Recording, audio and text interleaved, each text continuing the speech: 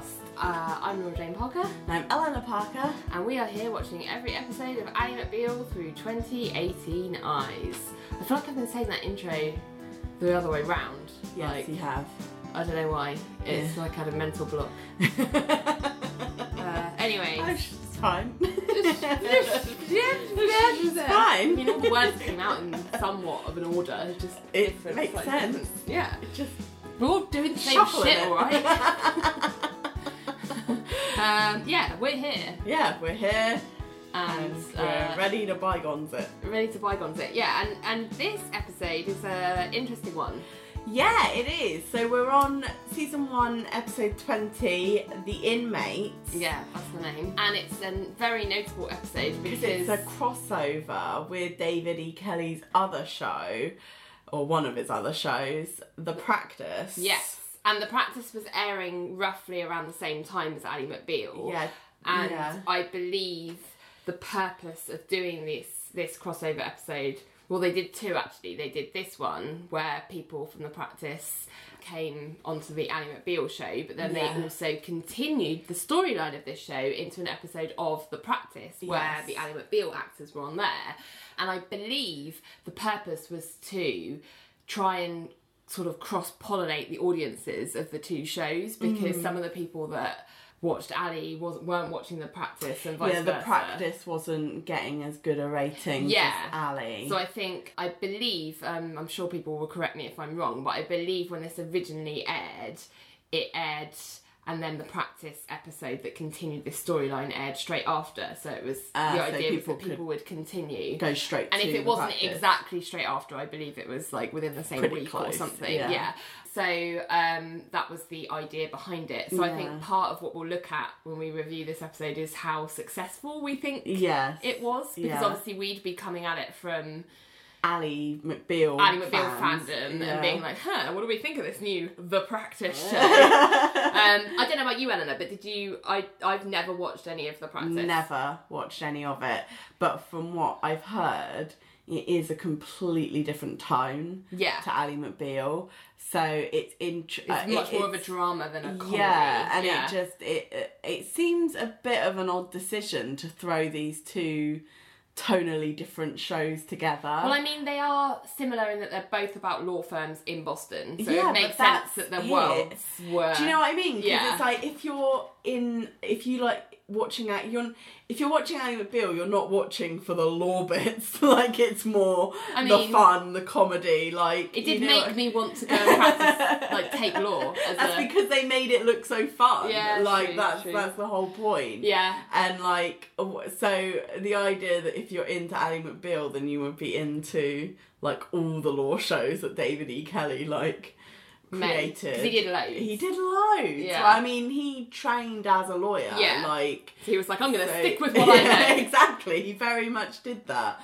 Which, you know, and was made a very successful career Well, yeah. out of it. So, I don't know if you remember as well, because it's interesting to think back to when we first watched this, because I don't know if The Practice was airing on UK TV at this time. I don't think it was. I certainly wasn't aware of it and never went on No. to find it. So I'm trying to remember what I thought when I saw this episode for the first time, because obviously it was obvious that it was like there were these random characters that we'd never seen before. And would never see again. And never see again. Yeah. And I don't know if I was aware that it was a crossover episode. I don't at think that I point. was. I don't think I understood the concept of crossover episodes. I was just kind of like, well, this is weird. 'Cause Yeah. There's some...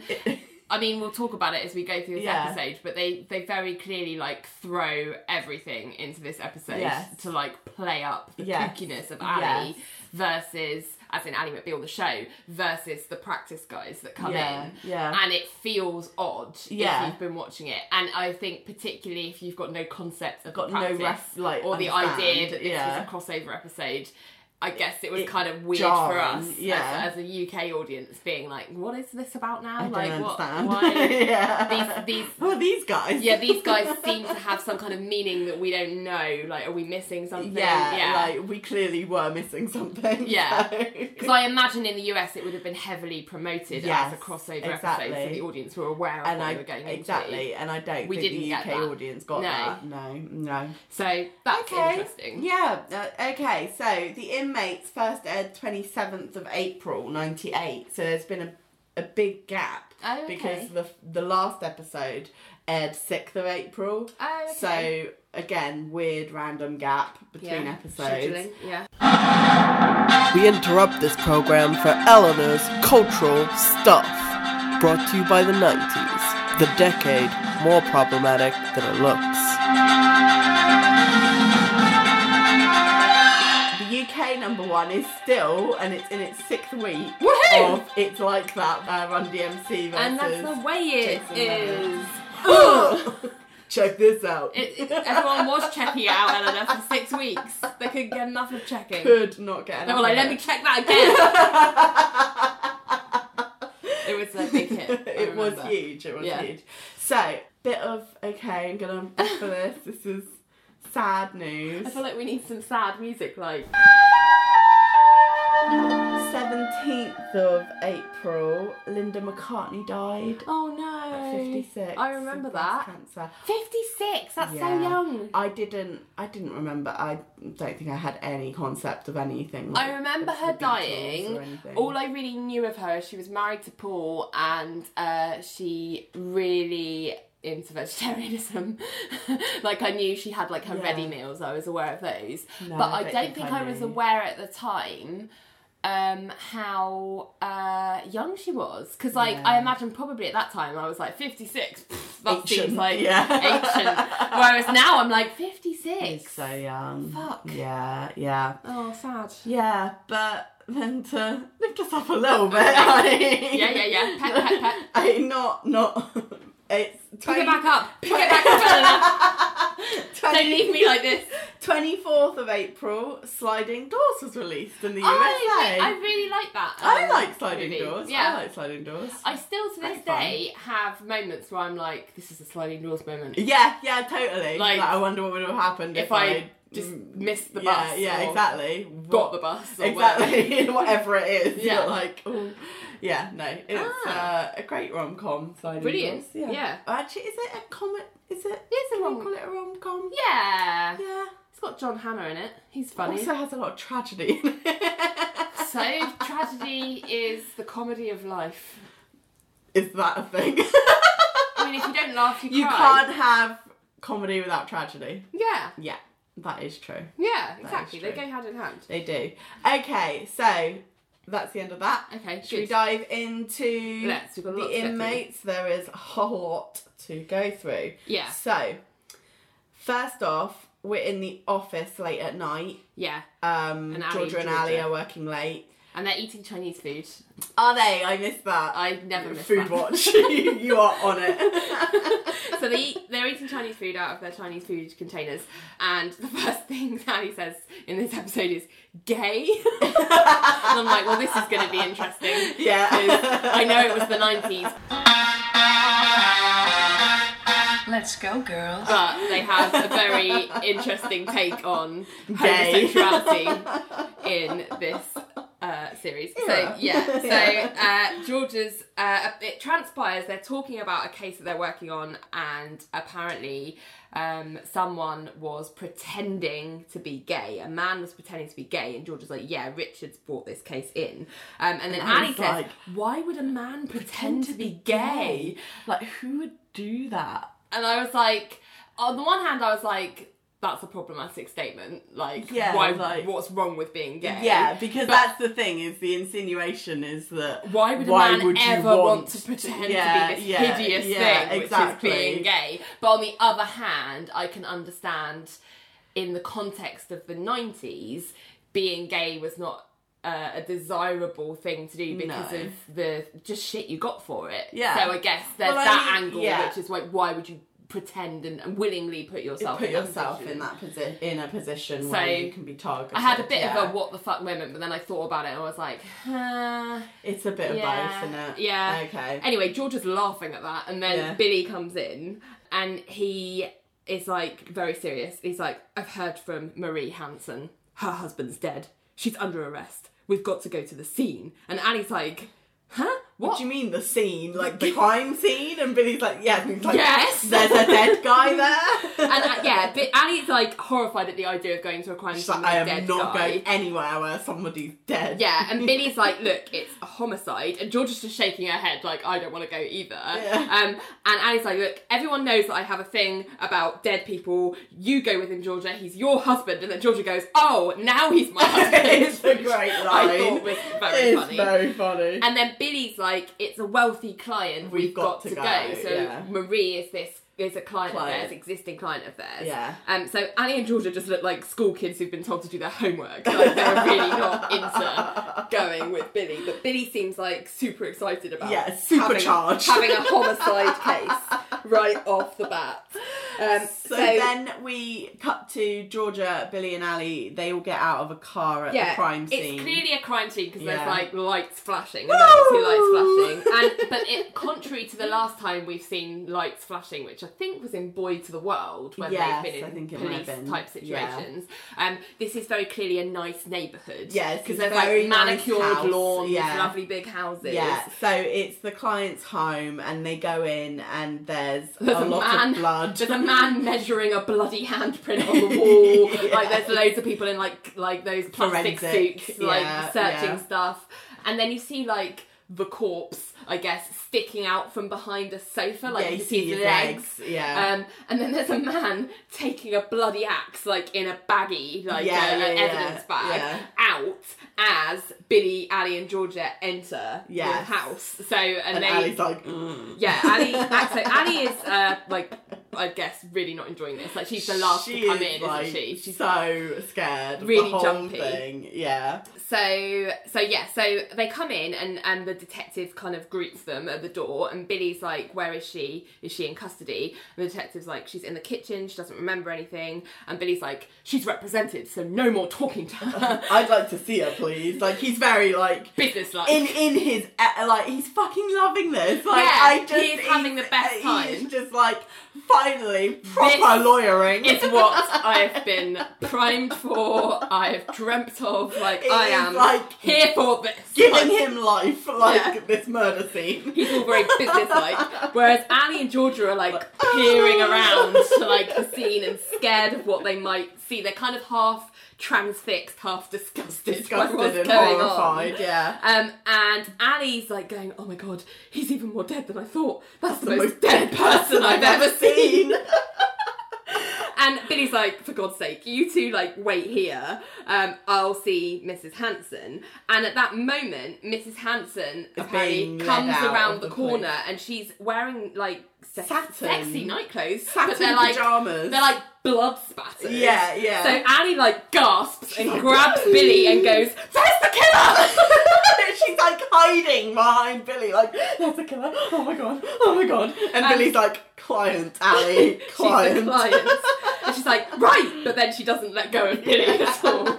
And Billy goes over to Marie, and I probably at this point we should point out that Marie's played by an actress called Donna Murphy, who then I didn't recognise some of the other parts she's done, but she did go on to voice Mother Gothel in Tangled. Oh, really? So, yeah. Oh, fascinating. Yeah, Love it. That's that. But other than that, it's been quite bit party, so she's not done anything but major. I love but them. Yeah. What's the song? What's her song? Oh god, I can't remember. Mother knows best. Yeah, very good. So they go over to Mrs. Hansen, and Billy's like introducing himself, don't say anything, like giving a briefing, like don't say anything, I'll meet you at the police station, you know. And then the paramedics, whilst this is happening, kind of are like, excuse me, because they've got a gurney with the body on and they're trying to leave the house. And Annie and Georgia like gasp and jump out the way. Like, Georgia's like, moves out the way, whereas Annie like literally is like, down. Like falls down. And she falls down because of her shoes. And then when she gets up, she looks at her hand and she's like, I've got blood on me. I'm a suspect. And then she just goes, bye, and like faints on the floor. And then we're in titles. So Ali is not cut out for this at all. This is not what she is made for. No. And to be honest, I empathise a lot with her because I have a similar like fear of dead bodies. Like, I find the whole thing creepy and it grosses me out, and like murder grosses me out and blood grosses me out. And like, I remember when I was doing my law degree, you have to do a criminal law module in your first year. And although I found like it's interesting, from just like, it's just fascinating. I find people, like, what makes people do what they do fascinating, which is part of the reason why I wanted to do law. But I was just like, how could I ever meet these people, like, with the violent crimes? I was like, I just can't. Yeah. No, I get that. I certainly, not from a lawyer perspective either, I wouldn't want to meet those people. Maybe from, like, a criminal psychologist like point of view. I'd be freaked out. No, I that stuff I find fascinating. Yeah, I'm happy for someone else to do it and me to listen to like the podcast. But like, I can't. And I could never go to a crime scene. I'm not sure I could be that. I can't even watch an episode of like ER or whatever, like, or Casualty, or like all the blood is like horrible. See, I'm not too squeamish in that way. When I did like nursing, like I saw stuff. Yeah, I saw some things. Yeah, and then I had a brief dalliance with nursing. Yeah, and so I'm not squeamish in that way. I really am. But I'd be the worst person to have around in a crisis. But yeah, an actual crime scene where someone's laying, like, especially a crime scene like that, like where someone's been gruesomely murdered. Yeah, I'm not sure I'd ever want to see that. No, and you know, I'm just not tough enough. Yeah, I think I'd have to remain slightly detached from that element. Although I don't think I'd be as over the top as Ali is about it. Yeah, my inner monologue probably would be. Do you know what I mean? Like, so I really empathise with her in this episode. So yeah, after titles, we are back in the office in the unisex, and Ali is in a stall. John is talking to a stall door as though Ali is in there. So at this point in time, we assume Ali is in the stall, and he's going, you know, he's like giving her a pep talk and trying to make her feel better. Yeah, he's like, sweet. Don't be embarrassed. You know, crime scenes are shocking. It's your first homicide. You know, and he says, I sometimes get vasovagal, and I was like, me too. I also have vasovagal responses to things. Vasovagal response. That's when you do faint. Yeah. Yeah. See, I get that with laughing. If I laugh too hard. Oh, like Dad? Yeah. If I laugh too hard, I can feel really faint. Oh, right. Have you ever fainted? I've never actually fainted, but I was at work one time listening to a podcast, and it was making me laugh so much, and it was in that situation where it's like, you can't just be like, at your desk. So I was trying not to laugh, but laughing, and like the pressure of doing that, I nearly fainted. That's the closest I've ever come to fainting. I was like, holy shit, I have to stop this podcast and I have to calm down, otherwise I'm just going to faint on my desk. That's funny. It's like dangerous laughing too much. I know. I get it. I've never got it from laughing, but I get it from cramp. Like, so for my IBS cramps. Oh, right, yeah. That's what causes my, like, so if I get a certain stomach muscle cramp in a certain way, I can faint. You can faint, it's not good. So I was just pleased to be like, oh, I get that too. But for John, it's triggered by chickens. Which is interesting. But then whilst he's doing this little speech and like trying to make her feel better, Ali comes in behind John. She's like, hey John. He's like, hey. And then he's just like, wait a minute. Yeah, he's like, hang on. Like, he just sort of puts his hand up like, what? And then he realises that there is someone in the stall, but it's Elaine. And he's like, Elaine? And she's like, yes. And he's like, unacceptable. And then he leaves. And then, Ali's just looking in the mirror. So then we're in a new scene, and Billy, Richard and Georgia are walking through the office, and they're talking about the case. Homicide case, yeah. So Richard's asking about it, because obviously he wasn't there last night, and he's like, oh, so it was with an axe? And Georgia's like, oh my God, I just couldn't sleep. Like, she's still really, like, upset about Traumatised by it. And Richard's like, well, did she do it? And Billy's like, well, she can't remember. Yeah. And Richard goes, she killed her husband, slips her mind. It happens. Any evidence? And Billy's like, there's prints on the weapon, there's blood on her clothes. It doesn't look good. It does not look good. And John kind of pops up as they walk past, and he says, well, he's recognising that this case is something that they're not specialised in and not capable of doing. Yeah. And he's saying it's over our heads. And Billy's all like, why? And John's like, it's really high profile. Yes. So, you know, if they do fuck it up, it's going to be massive, like really bad PR for them. Yeah, exactly. So Richard's like, she did it, we win, we're heroes. We lose, she goes to jail. Justice is served, win-win.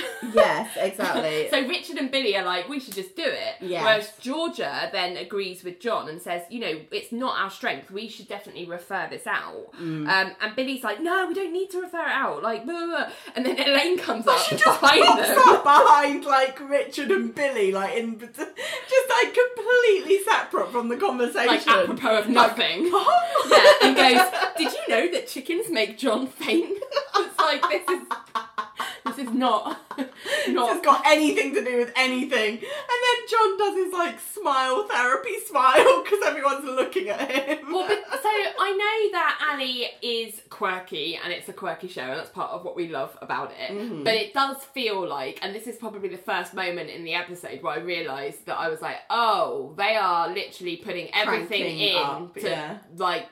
to sort of show what they could do to the practice audience who might not have seen it before. Yes.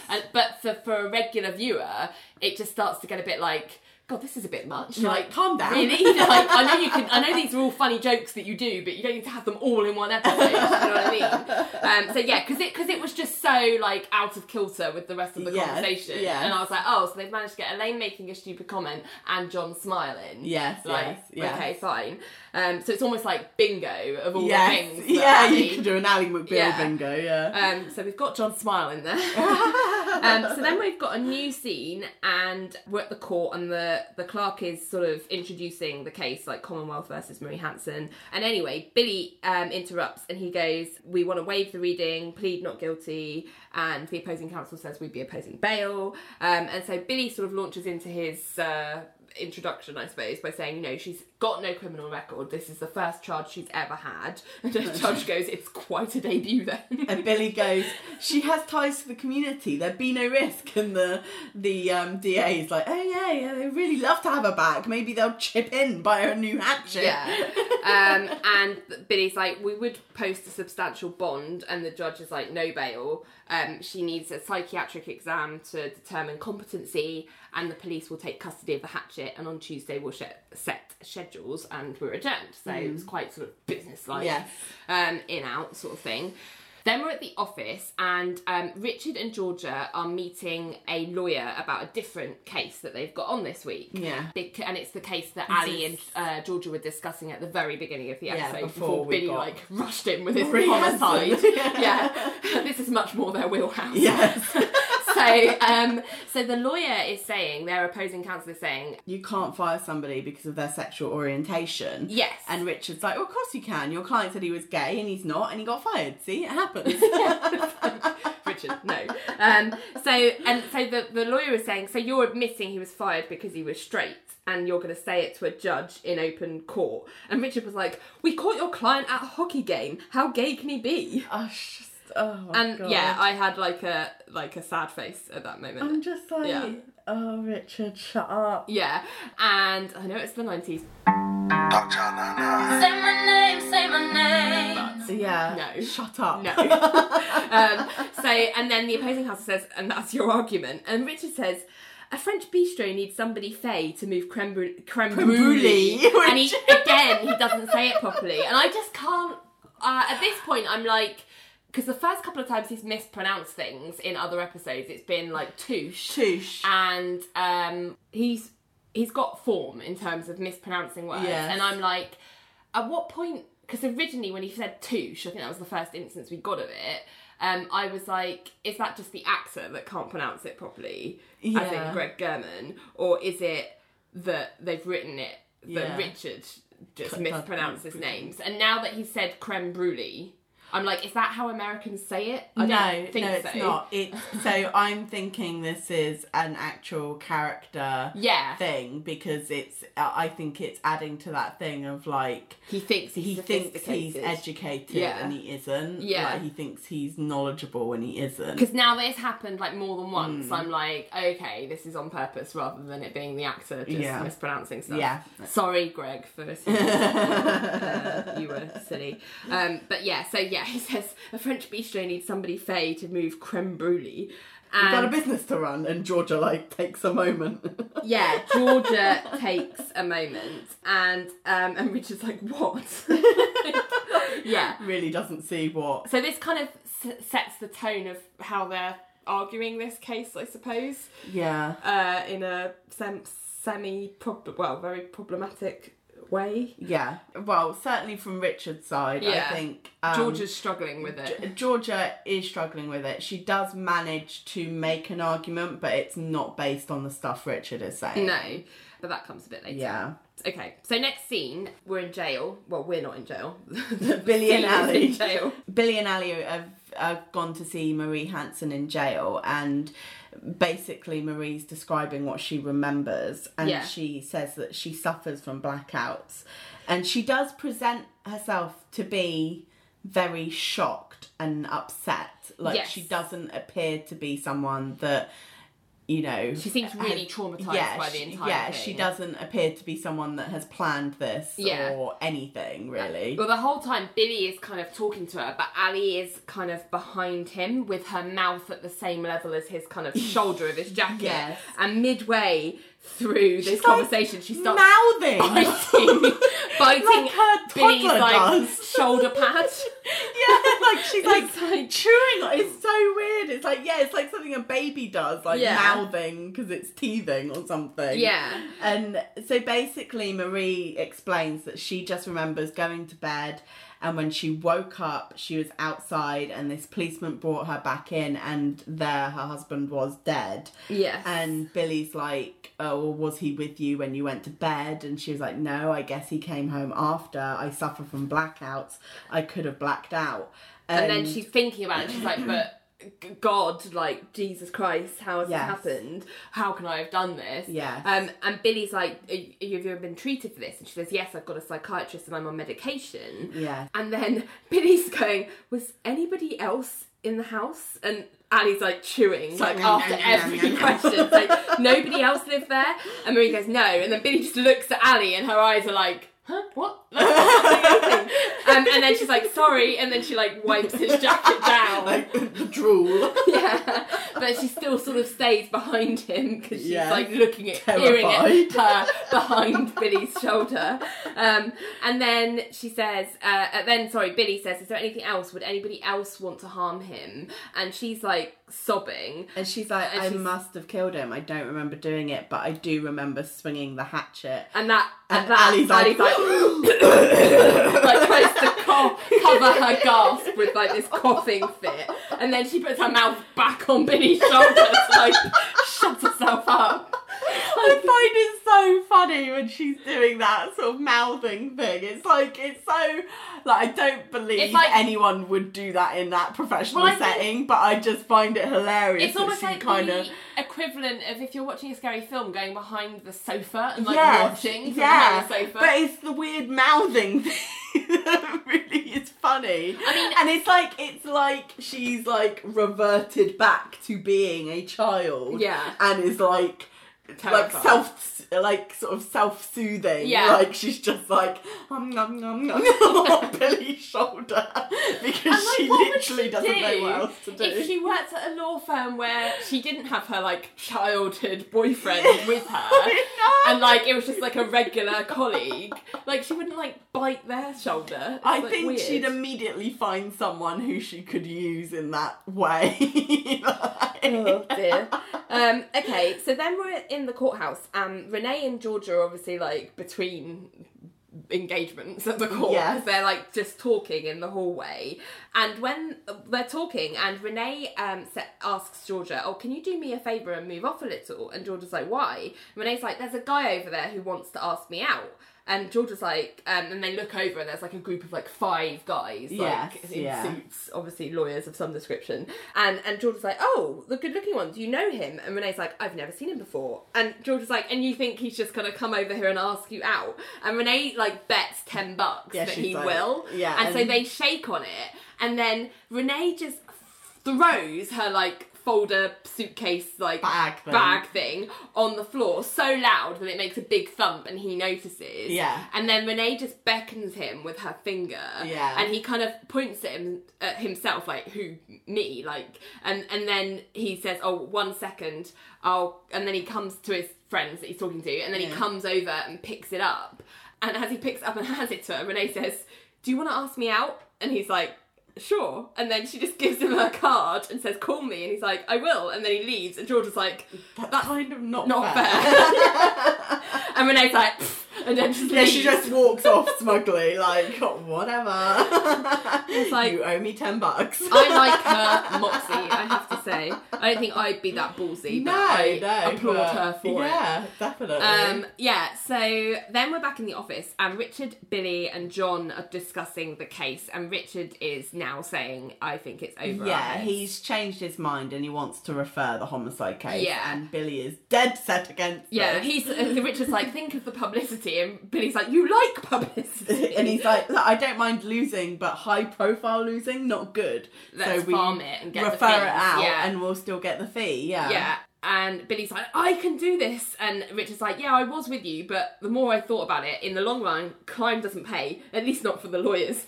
Let's farm the case and take the fee. And Billy just kind of storms off annoyed. Yeah, he's angry. So he asks, then Richard turns to John and says, "Who's the big hitter in town on murder, John?" And then you see John like being like, He's like, Then there's this big swipe cut to the other side of town. Yeah. And John and Richard are, I guess, entering The practice offices? It must be the offices of the practice. We've not seen it, so I don't know, but I imagine any fans of the practice watching would be like, finally, we're on here we are. our territory.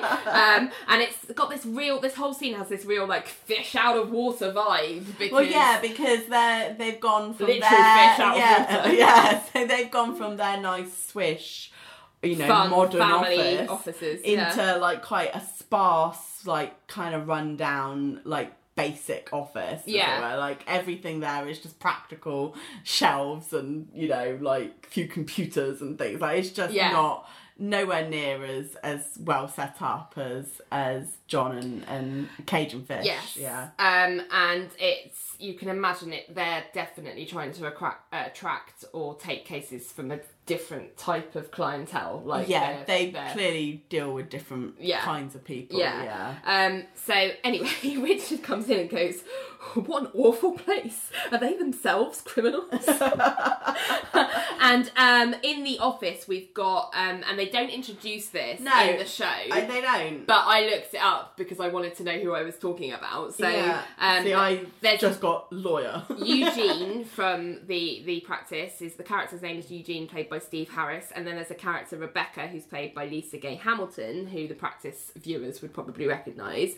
And Rebecca turns to them and says, "Oh, can I help you?" And Richard's like, "Oh yeah, Richard Fish, we called, client, husband, hatchet, bygones." And we've got bygones on the Allymobile bingo card now.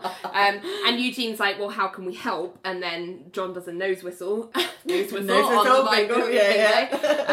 And Richard says, "Oh, well, is Mr. Donnell here?" And then Mr. Donnell kind of wanders up, and that's Dylan McDermott, who plays Bobby Donnell in the practice. Yes. And he's probably the most well-known and he's the only one that's figure. kind of given a name like immediately, yeah. So, and it's like it's clear that he's going to be the main focus of the practice kind of crossover. Yes. Along with Eugene perhaps, but even Eugene does not get given a name until much later. Yeah. It's almost like it's assumed that you'll know who they are. Yeah, but I don't which doesn't make any sense if they're trying to recruit more people to go and watch the practice. Yeah. Like, anyway, so Richard basically fills them in on the case and says, you know, we're representing Marie Hansen, you know, and we're concerned. And Bobby's like, well, why don't you want to take the case? And Richard's like, well, we're concerned about our image. You know what the world thinks of criminal attorneys, bottom-feeding scumsuckers. We can't have that kind of image running the firm. Though when you looks good.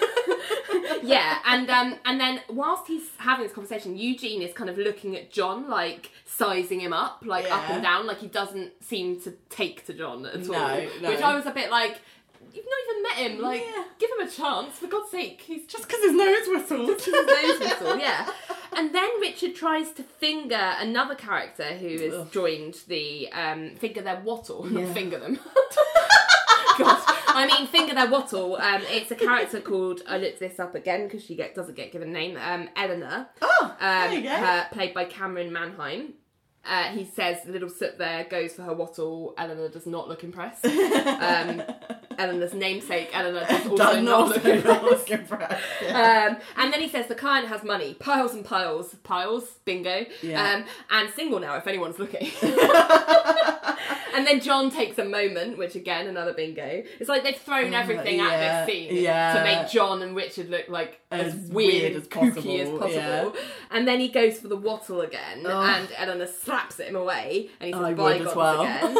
Yeah, and then Eugene just turns to John and says, "What's with you?" And John's like, "I'm taking a moment." And then Richard goes, "Look, this is money and profile. You could paint the place, even fumigate. You win?" And Bobby just says, "We'll think about it." And then they all, as a group, like just kind of move towards Richard and John, like they're ganging up on him. Yeah. And Richard and John have to like kind of awkwardly leave, and it's just really weird. Like they're really like antisocial, just really intimidating, like purposefully. And I think that's weird because it's like they've come to you with business. Yeah. Like they're willing to like give you money to do a case. Like why would you be so anti-social with them? Yeah, it's very strange. I think it's like... And there's no like rivalry there because they do different things. Yeah, and I think it's very strange because I think what it's trying to indicate, and I guess we'll see with... I wonder, I don't know, but I think what it's trying to be like is like, oh, John and Richard have come to the wrong side of the tracks. Yeah, like fish out of water. Yeah, like we don't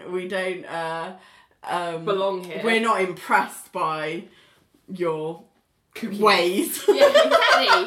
Anyway, so Richard and John kind of like leave, and then the practice guys do almost what I call their superhero pose. Cause they all kind of line up together. Yeah, like, and then like you could take a still of that image, cross their arms, and put it on the cover of their like season box set. Do you know what I mean? Like, totally. It's that. It's like the practice. Yeah, and it's like I'm surprised they didn't come in with like the graphics of their logo. Like it was just... like the opening bars of their theme tune. Yeah, I mean it was a bit much, I'll have to say.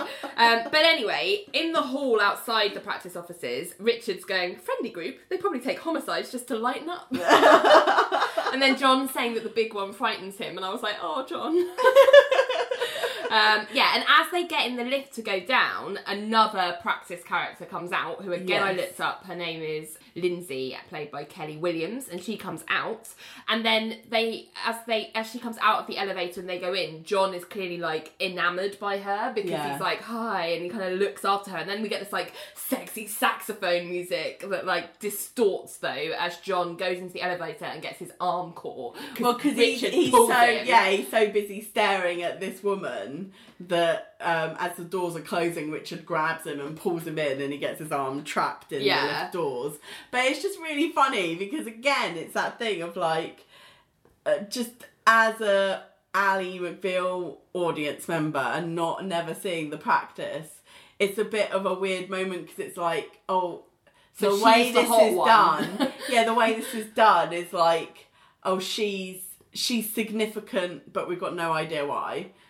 Yeah, like, because we don't see her again. No, we don't see her again. But all that's meant to be like is like, if you go and watch the practice, she's the hot one. Yeah, like, she's the sexy one. She's the love interest for Bobby Donnell or whatever. It's just weird. Yeah. Anyway, they go out and go down and whatever. So the next scene, we've got Ali's watching TV, an old black and white like murder movie on her TV. I tried to look up what the movie was and didn't get very far. No, so. I didn't know what it was. No idea, but it's all in black and white, and she's kind of engrossed in it, and basically involves like a man pushing a disabled lady, like the man's like the evil man, and he's gone to like push the disabled lady. He pushes her to the edge of the stairs, and just as he's about to like push her over, Billy comes in up behind Ali with a coffee, just says Ali, and Ali like screams. In the movie, he drops the chair, and then Ali like just ducks to the ground, takes cover. And then she comes back up and goes, "Don't sneak up on me like that." And Billy's like, "I didn't sneak up." And she's like, "You said Ali." And Billy's like, "That's your name." And she says, "Even so, you don't just walk into someone's office, cry out someone's name while the handicapped people are being thrown down stairwells." And then she takes a big breath. She's like bumbled that all out in this was all very stressful for her. Yeah, and Billy's like, "What the hell are you doing?" And Ali says, "Well, I'm trying to desensitise myself to murder so I can become a better lawyer." Yeah. Which is an interesting strategy. Especially, like, because we find her watching another black and white film later in the episode. Yeah. And I'm like, why are you going to old black and white movies that never were allowed to show anything? Yeah. Like, in regards to violence. Yeah. Like, in order to desensitise Well, I wonder whether she's, like, building herself up. She doesn't want to go, like, straight in with the gore first. So she's like, I'm going to do, like, the really, like, soft stuff. And she can't even cope with that. Like, yeah, I know. Exactly. So anyway, she then sort of closes the door so they can talk in private and says, you know, "Are you sure that we want this case?" Because she's concerned that they're going to mutate into... it's going to change them as people. We'll be the kind of lawyers who look at a dead body and instead of saying why, we say reasonable doubt. And you can't be a criminal lawyer if murder horrifies you. And if it doesn't horrify you, then what? Then what do we tell ourselves? What are you then? Yeah, exactly. What do we tell ourselves? That we've arrived. And I think she, like... I understand this point of view because it was a lot of the reason why I didn't want to do it. A, I didn't think I had it in me, and B, I didn't want to have it in me. Do you know what I mean? Like, I didn't want to be that kind of person. Great for people who can and respect, but I just can't. It's one of those jobs where it's like you're either able to do that and live with it or not. Yeah. And I think that it's one of those jobs that are needed in the world. For sure. You know, so we need those kinds of people that can do that job. Yeah. But you either can do it or you can't. Yeah. Billy is like, you know, with attorneys, sooner or later... it's going to get ugly. It's going to get to a place where it's ugly. Yeah, exactly. And Ali's like, why? Why can't we just stay in our little sheltered, you know, what is so great about this real world? And, you know, and then she ends by being like, I'm just afraid that this case is going to rub off on us. And I like the law, but I prefer softcore. Yeah. She's like nodding emphatically, like earnestly, like, yeah, softcore, that's me. I mean, sadly for Ali, like, hardcore law has to exist. Yeah. So you can't just pretend it's not happening at all. You don't have to do it. But you don't necessarily have to be the one doing it. No. But anyway, then we're in the prison again, and Ali has gone to see Marie on her own, which I guess must have been quite a big step for her. Progress. Yes. And she's explained to Marie that they've farmed out the case, basically, that they're going to prepare the case, but for trial there's going to be another firm involved. To carry it, yeah. And Marie's asking them about Bobby Donnell, because obviously she doesn't know who this firm is. As far as she's concerned, she's chosen Cage and Fish as her lawyers. She knows them. She's used them for other things. Yes. And Ali's kind of reassuring her by being like, well, he's meant to be the best. He gets guilty murderers off all the time. It's like, I didn't mean it like that. Exactly. And Marie's like, yes, you did. You think I'm a complete monster. And Ali's like, no, we could be girlfriends. And then Marie's just looking at her, and then Ali's like, okay, fine. I think you did it. And if we weren't separated by these bars, I wouldn't be caught dead with you. And then she goes, well, maybe I would.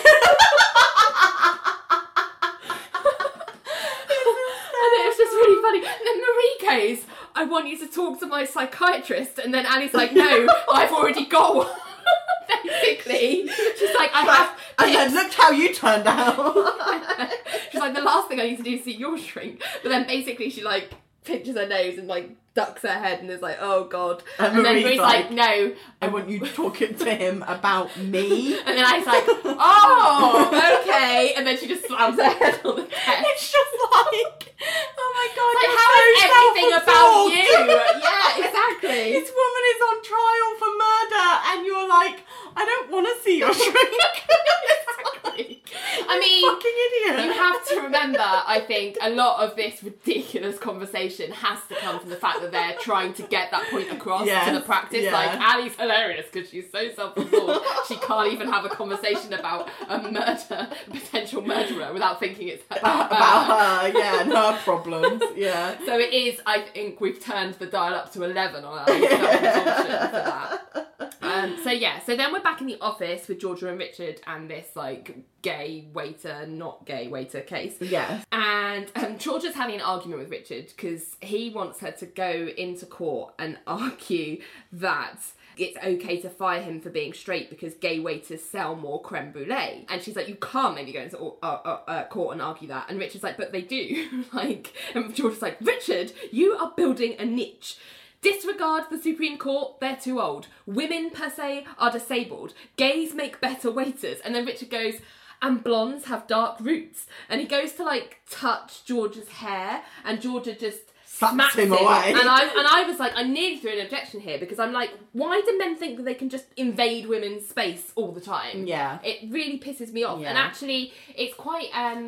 interesting because I was watching I saw, and I know this is not new news, but I saw a video on Twitter, I think it was, of two women in a fast food restaurant, and one of them, I saw that. Yeah, one of them was a woman of colour, and She's she a had black like woman, and she beautiful, had I think they were braids, yeah, like really like big long ones, like in a big tied like, back in a ponytail, I think it was. and she was just ordering her food at the counter. Yeah, and she moved off to one side, and then this like middle-aged white woman comes up and starts touching her hair, picking her hair up, and like feeling it. And I was just like I know from, you know, black women say all the time that this happens to them all the time, and I cannot believe it. But there is something so I know the logical part of me is like, I know this happens all the time. Yeah. But there is something so shocking about actually seeing it. I've never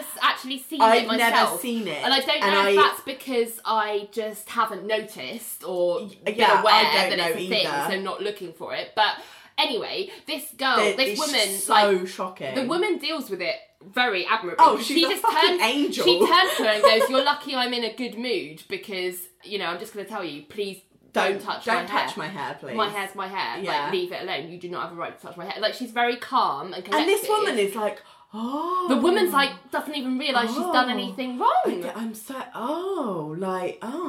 Yeah. Like, she doesn't get angry with her or anything like that, but she does look like, oh, I didn't realise that was a problem. Yeah, and I just and it's just what is wrong with you? Like, for God's sake. I can't believe it. So although this is different because obviously Georgia is a white woman, people, it did remind me of that kind of feeling of the clearly Richard feels entitled to touch because like women, what are women just for me to play with, and I'm like, what are people of colour just for me to like be like, oh, look at your hair, isn't like, it exotic? No. So yeah, I nearly threw in my objection there, but then something else happened later, so I took it away. But yeah, I just wanted to make that point. Like, I am done with people thinking they can just touch people without any. Anyway, so Georgia smacks his stupid hand away, and then Richard goes, "That was corporal. I enjoyed it." And then he walks off, and I'm like, he never learns. He never learns. But as he walks off, he kind of it reveals that's like. Shot reveals that John was in the room all along. He was just behind Richard. He's like in the corner looking out of the window with he's holding something we can't really see because he's got his back to us, and Georgia's like, "What are you doing?" And John turns around and he's holding like this wooden hand on a stick with his elbow down low, and it's been positioned into the hand has been positioned into the moment hands, basically. Yeah, take a moment. And he basically says he pulled a tricep when Richard yanked his arm to get into the elevator area, and the doctor suggested I use an aid to take my moment. And I'm like, what kind of doctor is this? Just just don't take a moment for a while. But anyway, Georgia like scoffs and like walks out, like, for God's sake, what the hell is this? And John turns back, and I'm just like, they've really doubled down on the like cookie this episode. So then we're in a new scene. We're with Eugene and Bobby, and they're in the elevator talking about Cajun Fish because they're going up to see them. And Bobby's like, you know, I hear they've got money, though, they're flush, let's just see how this plays out. Like, they're still apprehensive about working with them. Then the elevator opens and they step out into the office, and immediately Ali just bumps into Bobby, like smacks straight into him, and she goes down again. More falling down, bingo. Bobby's like, oh, are you okay? And she's like, before she can really explain, Bobby's like, I wasn't looking. And she's like, no, it's fine. And they kind of introduce themselves. Each other. And he goes, Bobby Donnell. And then she goes, Ali Donnell McBeal. Which is a funny moment, I think. But then Richard kind of runs over like, Bobby, hey, you know, here you go, come into the conference room. And then Bobby kind of turns back to say sorry, and Ali smiles after him, and there's sexy wind instruments, which I nearly abbreviated to sexy wind, but that didn't sound good. So I just put instruments. But there's like this like clarinet where it's like Ali is interested. Yeah. Woo, woo, woo. Well, actually, didn't do that, but it was like, you know what I mean. Like, yeah, I do. Like that kind of. We could probably insert it here. It's like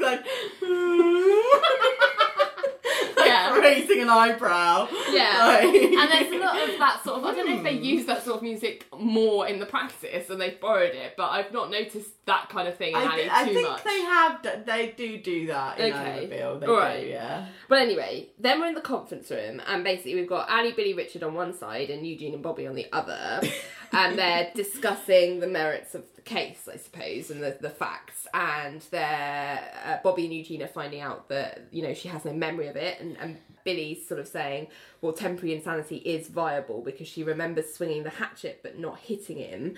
And then Ali's saying, I've got authorisation to meet with her shrink today, this afternoon. And Bobby's saying, well, I want to be in on that. Who's the DA? Someone called Adam Dawson, apparently. I wonder if he's any relation to Professor Dawson. I'd hope not. Because it's too weird. But apparently that's good. Bobby seems to know who he is. And he's saying, you know, what was the relationship between her and the victim? And Ali's saying, well, no, not great. They've been having some problems. And Bobby's like, how so? And then Ali's like, breaks like business talk to say that Bobby sounds like Jack Webb, who is the Dragnet guy and talking all clips and never smiling. And then she's like, bygones. She says, yeah, look, the marriage was not in great shape. And then there's like more looks between Ali and Bobby, and there's like sexy wind instruments again. And her voiceover goes, he is so yummy. And then we have a gif of her head turning into the head of like a panting St. Bernard's dog. Like a thirsty dog, I put. And I love that gif because I'm like, that is relatable. That was the gif that I needed last episode for Greg. Oh, yeah. Oh, man. Yeah. Yes. So, then we are in the psychologist's office because Ali and Bobby have gone to meet with Marie's psychologist or shrink. Psychiatrist, actually, isn't it? Yes. I've written psychologist. I meant psychiatrist. I can't pretend to know the difference. I know there is a difference. I don't know what the difference is either. But he is played by someone called Kelly Connell, and he's been in lots of things, but I know him best as a character in Buffy, one of the Buffy episodes. He played a character called Norman Pfister. Who is that? So Norman Pfister was in the episode where, do you remember there was that demon that transformed into, like, maggots and flies and stuff? What? There was an episode, I think it's in season 1 or 2. He's the episode's called What's My Line? Part 1, and he was also in What's My Line? Part 2, obviously. And he basically, he poses as a human, as though he's like a door-to-door like skincare salesman. Oh, it's the one where Ali has a load of assassins after her. Ali does not have assassins. I don't think Ali would be able to cope with that. She'd be chewing suit jackets all over the place. No one would have any arms on their suit jackets. I mean, it's the one where Buffy has a load of assassins after her, and he's one of the assassins. Yes. And he's a bug man. Exactly. Bug man, yeah. He's made up of bugs. Yeah, and it's really disgusting. But yeah, he's that guy. Yeah. Oh, yes, I remember. Okay. So that's where we know him from. Okay, cool. But yeah, so they're in the Bugman's office. He's a psychiatrist. He's a doctor. Yeah, he's called Dr. Peters in this show. So Bobby's asking about Marie's condition, and the psychiatrist is saying we're not 100% sure what causes it. She suffers from temporal lobe seizures and some other neurological disorders. And then Annie goes, is it possible that she just had some kind of seizure and just went wacko? And I just got a note that says, Ali really is a moron sometimes. The doctor is like, I'm not a big fan of the term wacko. But then Ali looks confused, like, huh? Like, why not? Like, I don't get it. Like, what have I done wrong? And I'm like, how can you be that moronic? Anyway, Bobby's like, well, what if she killed him right before the seizure? Is it possible that she wouldn't remember it? And the psychiatrist is going, yeah, she could have done it during one of her seizures. And Annie's like, well, does that mean she's unconscious when she does it? And the psychiatrist is saying, no. The blackout doesn't mean unconscious. It's more like sleepwalking. And then Annie said, do you think that she's capable of doing it? And the psychiatrist, that's when the psychiatrist starts to push back a bit, because he's like, I'm not really comfortable answering any of these questions anymore. Yeah. And Bobby's like, well, no, she waived privilege, like, we're her lawyers. Like, she wants us to talk to you. Yeah, but the doctor's like, yeah, I get that, but there are some things that may have, like, nothing to do with this case, and I don't think she might. And Bobby gets mad because he's like, well, it's up to us to decide what's relevant to this case. Like, we're the lawyers, that's our job. Yeah, and he's like, no, I don't agree. I'm going to talk to Marie and then I'll come back to you. Yeah, and he just walks out. Just kind of ends the meeting. So that's like, I don't know. Like, it's weird because I like the client has said she wants. I want you to talk to. Yeah, she's waived her privilege, so therefore you can ask the psychiatrist anything, what you want. And he should. And if he want, and you know your lawyers, there's client privilege, you know what I mean? Like confidentiality privilege. So it's not like anything he says is going to go any further. And they're clearly working for her best interest. So if he says anything incriminating, they're not necessarily going to use it. So at this point, it's an odd thing for him to be doing. Yes. So something clearly more there. Something is up. Something is a miss. Yeah, maybe he's a bug man. Who knows? So then we're in court again in the waiter case, and Georgia is in front of the judge arguing. She's saying, well, there is no special protection for heterosexuals. Yes. And the opposing counsel is saying, well, but if a person is fired because of his or her sexual identity, and Georgia's like, well, I'm not saying that it's right. And Richard at this point is putting in eye drops. Oh my God. Like, why? Like, what are you doing? Georgia continues. I'm not saying it's right. I'm not defending Mr. King on principle, but law as written says you can't discriminate against gays. There's no such law for discriminating against straight people. And the judge comes in and is like, well, it's clearly the same principle. Like, come on. And then Richard gets up and there's like two cowbells. Like, Your Honor, the plaintiff was not fired because of sexual identity. He was terminated because he couldn't perform a function of the job. Which was? Being gay. May I? Please. We just love to live in a politically correct world. It's so evolved, isn't it? But where along the way did we pass the law against common sense? Why don't you tell me? This is a French bistro. When people go there, it's not just to eat, it's to dine in the ambience of culture. They want to feel elite, sophisticated. A good gay waiter can make the patrons feel that way. They have that snobbish little entitlement thing going, you know? People like that. And then he, like, smiles, like, basking in his own argument, like, haven't I done well? And the judge is like, gays are elitist snobs? And Richard goes, the waiter kind of. First, they're smarter. Gay waiters. Yes. They grow up reading more books, probably looking to find an answer as to why they're homosexual. Plus, they're terrible at sports, which gives them more time to study. The point is, they're smart. They want to work in the arts. They end up waiters, way overqualified, bitter, snobby. And people have come to expect this when ordering a fruity wine. It's the is the thing. It's like, I half expected here, like, Richard to be like, do we win? Yeah, that would have been another bingo for sure. But I've just got LOL WTF. Yeah. Because I'm like, how is he allowed to speak in a professional context? This is the thing, because it's that, this is the big, he's completely drawing on, like, a stereotype, like, a huge stereotype. And this is the problem with stereotypes, that it's not that it's telling a false story, it's that it's only telling one story. Yeah. And it's like, there are many, many, many, many, many, many gay people who do not fall into this box in Richard's head. And it's just like, human beings are more complex and nuanced than this, and more multifaceted than this, gay people included. Yeah. Like, it's just so, it's just terrible. I mean, no wonder I'm surprised Georgia's eyes haven't rolled right out of her head. I know, like fallen out and rolled away.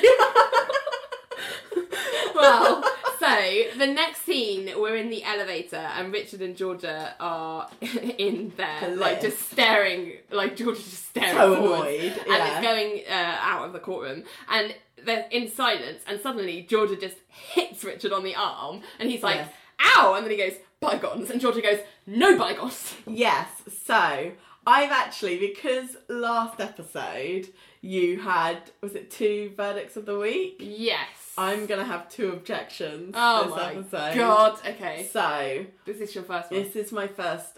Objection! Now, I get why Georgia is annoyed at Richard. Like, I think she has a completely valid point.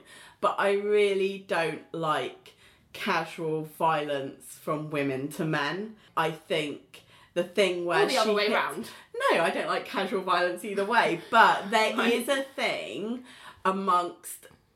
there is a thing where women think they can hit men in terms of, like, slap them or whatever, and it's okay because they're a girl and they can't really do that much damage, so it's fine.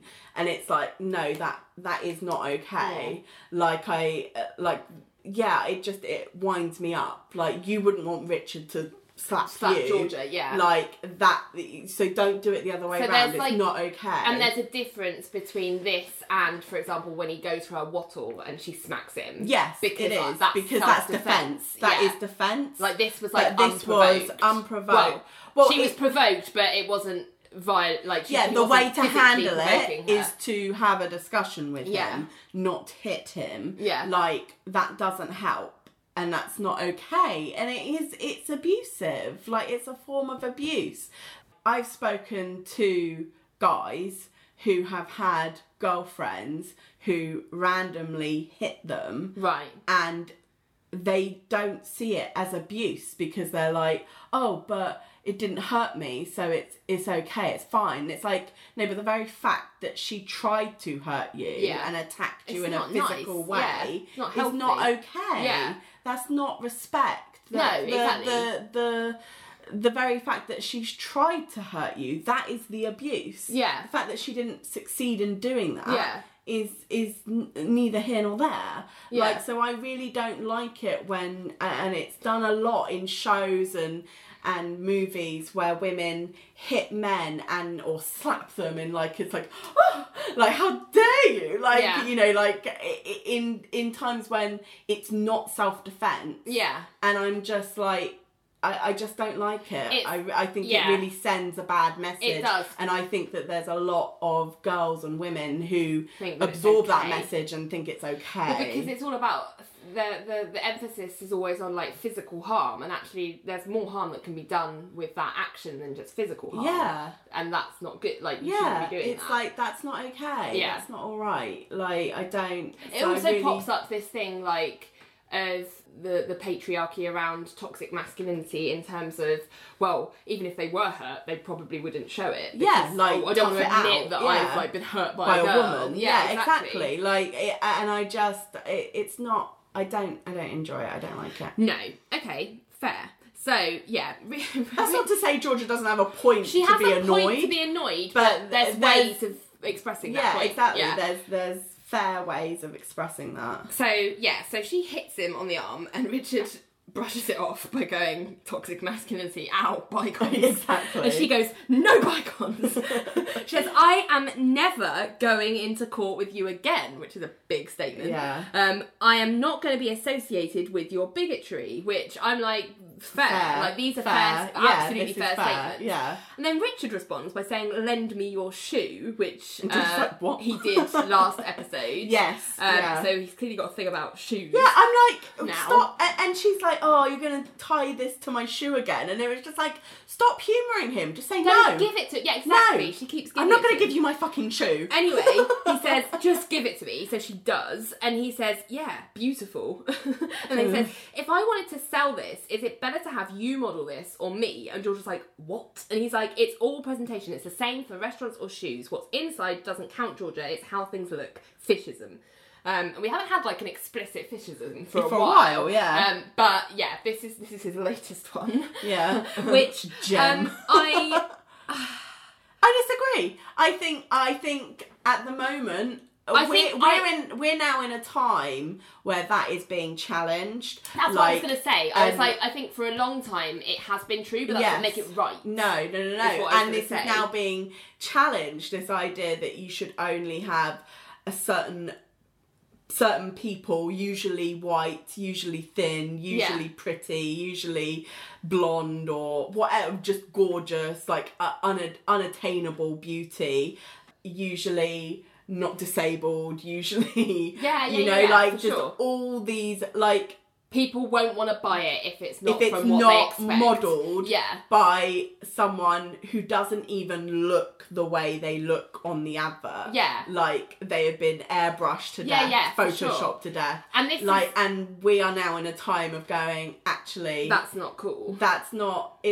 It's really not actually very helpful to anyone. To anyone. And so this is interesting because I think what happens after that is Richard then sniffs the shoe, which I'm like, why? I mean, I almost would want him to try that with me because I'd be like, here you go, here's my feet really smell. Yeah, same. So I'd be like, here you go, have my fucking shoe, you asshole. Like, breathe it in! I can't think of anyone I'd want to give my shoe to more, you know? Anyway, Richard sniffs the shoe, Georgia just grabs it off of him and she just looks pissed off like, he's got a point and how do I argue back at this? Which upsets me because I think probably at that in the time 90s it was it true. Would feel very, and very think, true. How am I ever going to overcome this? Yeah, exactly. And so I kind of felt for, although she shouldn't have kicked it off by hitting him, I did feel for Georgia in that moment. I do, because I totally think she has a great point, and it's just that don't undermine it by doing something problematic yourself. Exactly, because it's just you undercut yourself. Yeah.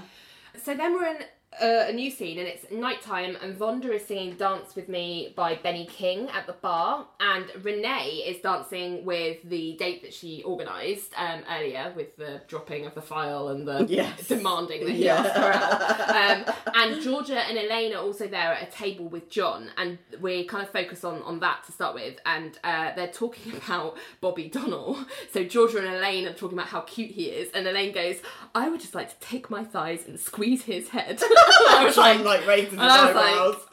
John's like, woo. And then instead of like, it looks like he might stammer, so Elaine like jumps in and for John says, Poughkeepsie. And then we cut kind of over to the other side of the bar where Renee's dancing. And they're kind of talking about getting to know each other. And it turns out this guy is mainly into patent law. It's pretty boring. And Renee's like, why would anybody be into something that bores them? And he's like, well, you know, it's my job. I don't mean like I'm into it. I didn't mean I'm stimulated by it. And then Renee's like being all flirty and she's like, are you easily stimulated? And like grabs his ass like cheekily. Yeah. Which I don't know how I feel about that at that point because I feel like if it was the other way round, I'd be a bit like, oh, that was a bit much. Like, I don't know if I'm ready for that. Yeah. Because although they've been flirty and they are dancing, like, it is a first date. They don't know each other. I don't think she's necessarily established consent around grabbing his ass. No. But, and to be fair to him, he looks a bit, like, taken surprised, aback. Like, a bit oh, thrown. okay. Yeah. And he's like, okay, well, and he says, well, it's the first time I've danced with a district attorney. And then he kind of grabs her hand that had grabbed him and, like, spins her round and round, like, 3 times. Yeah. And then they kind of go into this, like, dance, like, hug type thing. Where she's got her back to him and he's, like, hugging her and they're sort of swaying. And it's very sexy and, like, you know, it seems like he's kind of like, I liked that, actually. Even though you took me by surprise, it was fine. Like, I'm okay with it. So at that point, I think it was kind of... She was skirting she took a gamble, line. And I think maybe it might have been, I don't know, like on someone else it might have not worked out and she could find herself like on the wrong end of some sharp words. But I guess, you know, I don't know how, I just know if it had been a man doing that, I would have probably been really annoyed. So I feel like I can't. Well, yeah, I can't not get annoyed at Renee. I mean, and I would never grab a guy's ass that early on. Not without knowing that he was up for that. Yeah, no, I wouldn't do that. Like, if you've been dancing that sexy dance that they ended up in straight after first, then I might have felt a bit more emboldened to be like, well, he's clearly, like, into me. And, like, built up to that. I think I wouldn't do that until I felt very comfortable with that person. It was just, they were on a line there. So, you know, but I feel like they established some form of consent that it's okay to dance with each other sexily kind of thing. So that, I guess it worked out okay at that point. So then we're in a new scene. So Ali, Billy and Bobby are in the conference room working late and they're talking to the doctor. They've asked him to come in. And basically he's saying that he's really uncomfortable about being involved in this case. And his reason now is that he doesn't want to get a reputation as an expert witness because it compromises integrity for doctors when they become expert witnesses for hire. And Billy's like, well, then we won't pay you. And Bobby makes the very good point of being like, look, we're only asking you to help your own patient. Don't quite understand why you wouldn't want to do that. And Ali's like, well, just testify to the bits that you're comfortable with, like the blackouts. And the doctor says, well, I can do that by affidavit. Like, I'll testify to it all by affidavit. Like her blackouts, her seizures, her anxiety. Yeah, but Billy's like, no, we have to convince the jury. Yeah, and we can't do that with affidavits. And he's like, well, I'm not comfortable. And then Bobby starts playing like hardball. And he's like, well, I'm going to subpoena you. And the psychiatrist says, well, I don't think you want to do that. And then Bobby's like, we have a client that is charged with murder. You're the one who can speak to her insanity. And the doctor kind of has a pause and he sighs and he's like, if I cooperate, there's no guarantee. And then Bobby interrupts and says, well, there's a guarantee that I'll go after you for perjury. Cards on the table, you seem like a nice guy, but I only care about Marie Hansen. We've tried being polite, but if I have to, I will play ugly. But I will have you in that witness chair. And Ali and Billy are like, shit.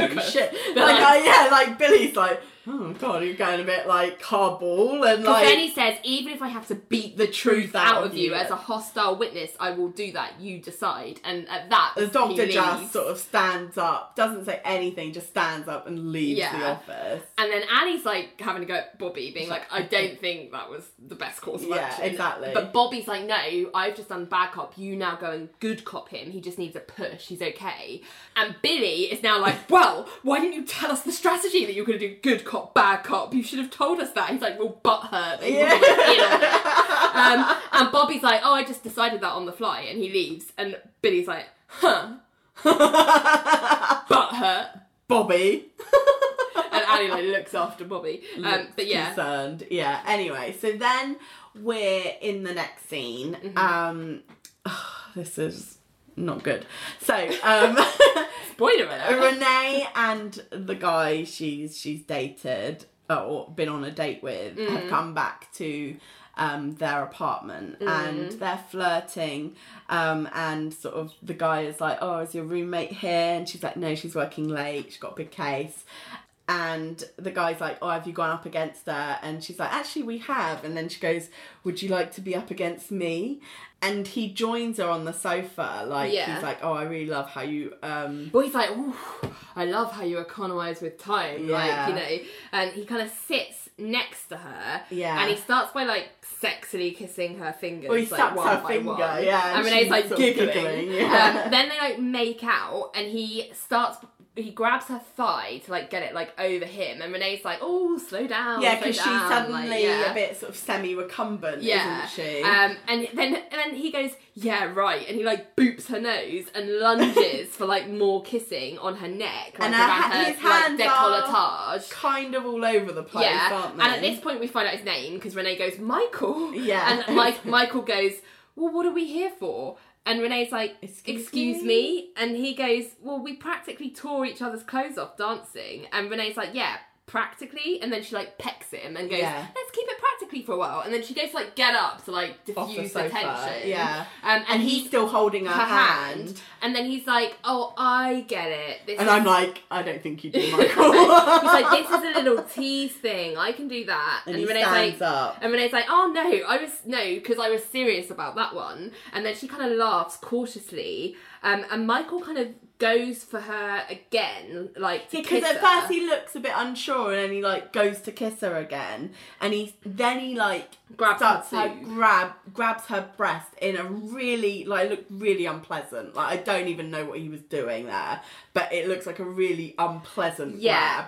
And Renee like she's stops like him. struggling to get away. Yeah. She's like shimmying her shoulders, be like no, like shoulder one by one. And then she's like, okay. She now you can leave. Puts her arm up across her chest to be like, no, you can leave now. And he's like, are you kidding? This is your game. Come on. And he goes to try and take her shirt off. No, he like takes. She's wearing like a jacket. Well, I read it as like a leather shirt, but I suppose no, it's like a jacket. Yeah. I think. Well, she's got a top on underneath, so it's like open. But and he like rips it down her shoulders, and she slaps him. Yeah, and then he immediately like takes like a beat and then slaps her back. Like and it's says, immediate. Like it's like she slaps him. Like she slaps him there hard. There is a very, very. It's small, but there's a moment where he's like, she slapped me, like his head's to one side, and he comes back and slaps her. Yeah. So it's not very. It's not like boom boom. It's like boom. Boom! Like And so he slaps her back and goes, "Don't you ever hit me!" And then Renee punches him. She goes 1, 2, and then kicks him all the way to the ground. Yeah, flat out.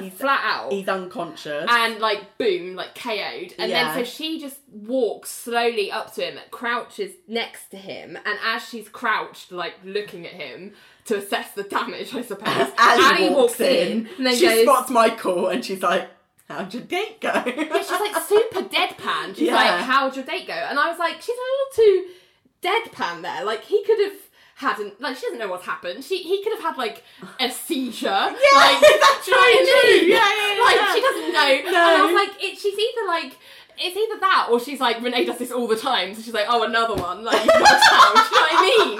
Like, I was just like, that was really like, if it was me, I'd be like, oh my god, what's happened? Yeah. But she was like, oh, how'd your date go? I was like, sure, I like that deadpan delivery. So yeah. So the next scene is paramedics taking Michael away from their flat on like a gurney. Renee and Ali are just watching them, and Renee's like half-heartedly like, is he all right? Because I guess she kind of knows that this is going to be like, this isn't just going to go away. This isn't going to disappear when he is a lawyer himself. So she's like, I need to be saying all the right things at this moment, even though her heart's not really in it. So she's like, is he all right? And the paramedic's like, well, we need to make sure. Did you say he slipped? And she's like, yeah, slipped. And then like shiftily walks off. And the trolley goes out. And then Ali tries, once everyone's left, Ali goes to speak to Renee. It's like, well, Renee. And Renee's like, he got all of aggressive. And Ali's like, I know, but... And Renee's like, but what? And then Ali says, what were you thinking? You barely know the guy. She's like, what were you thinking bringing him here? You barely know the guy. And Renee's like, he's a patent lawyer. How dangerous could he be? And Ali's like, even so. And she's like, even so what? I can't have a guy home for coffee without expecting to be mauled. And Ali says, I'm saying you can lead a man by the penis, but it's the wrong way to tame him. And this is where I throw in my... Objection! This is my second... Objection! Because I am like, all kinds of no. So much victim blaming. Yeah. Like, the immediate reaction for Ali is like, what did you do? You did this. And I am She's the worst. She is the worst so-called best friend in the fucking world. I can't believe it. I'm not being funny, but like that thing of like, okay, let's break this down. Let's break it all the way down. Yeah, she goes, what were you thinking bringing him here? You barely know the guy. Like, going on 3 dates means you know whether or not a man is capable of raping you. No, like, you don't. Don't be a fucking moron. Yeah. And secondly, the bit where she's like, I'm saying you can't lead a man by your penis, but it's the wrong way to take. It's like, what? Because we need to tame men like they're fucking wild animals. Like, the thing for me, the thing for me is this whole like so that what this hinges on, and it comes out in the rest of this episode, is that Renee, led him down a path that meant that he was no longer responsible for how he was acting, because, you can't expect a man to get all aroused and then pull back. And I'm like, why not? Yeah. Why the fuck not? Yeah. They have this thing called self-control, and they have it. We've just conditioned as a society that they don't. Yeah. And I'm like, that is not true. Yeah, because basically Ali's going, well, he is a man. Yeah. And I'm like, so no. what can you expect? Like, if you do this, what did you think was going to happen? Like, exactly. And it's just like, maybe that he not try and sexually assault me. Maybe. It was just, not expecting to have to defend myself physically from a guy. And this belief that as a society still exists. Yes. That men can't be held responsible for their actions after a certain point is bullshit. Yes. It is bullshit. It is false. It's fake news. Don't get me wrong. Renee is acting very flirtatious with him. Yes. Renee, which she's totally allowed to be. Yes. And allowed to do. She's also totally allowed to go, no, I want to stop it now. Yeah. Because you are not entitled reason, to anything from me. And he, in response, is allowed to go, wait, what? I'm confused. I've misread the signals I'm confused. I thought because you did X, Y, and Z, I thought we were on the same page in this regard. Yeah. And she can say, oh, well, now I'm not, and you have to accept it and walk away. Like, you can be a bit miffed about it. But you can be a bit miffed. Like, and a bit like, I don't understand why this happened. In the same way that perfectly allowed. If you're buying a car and you've gone to go and pick it up and give the money and be like, oh, I love this car, I've had such a great test drive with it, and now I'd like to buy it, and then to go turn around and be like, actually I've changed my mind, you're allowed to be a bit annoyed. What you're not allowed to do is get the fuck in and drive away anyway.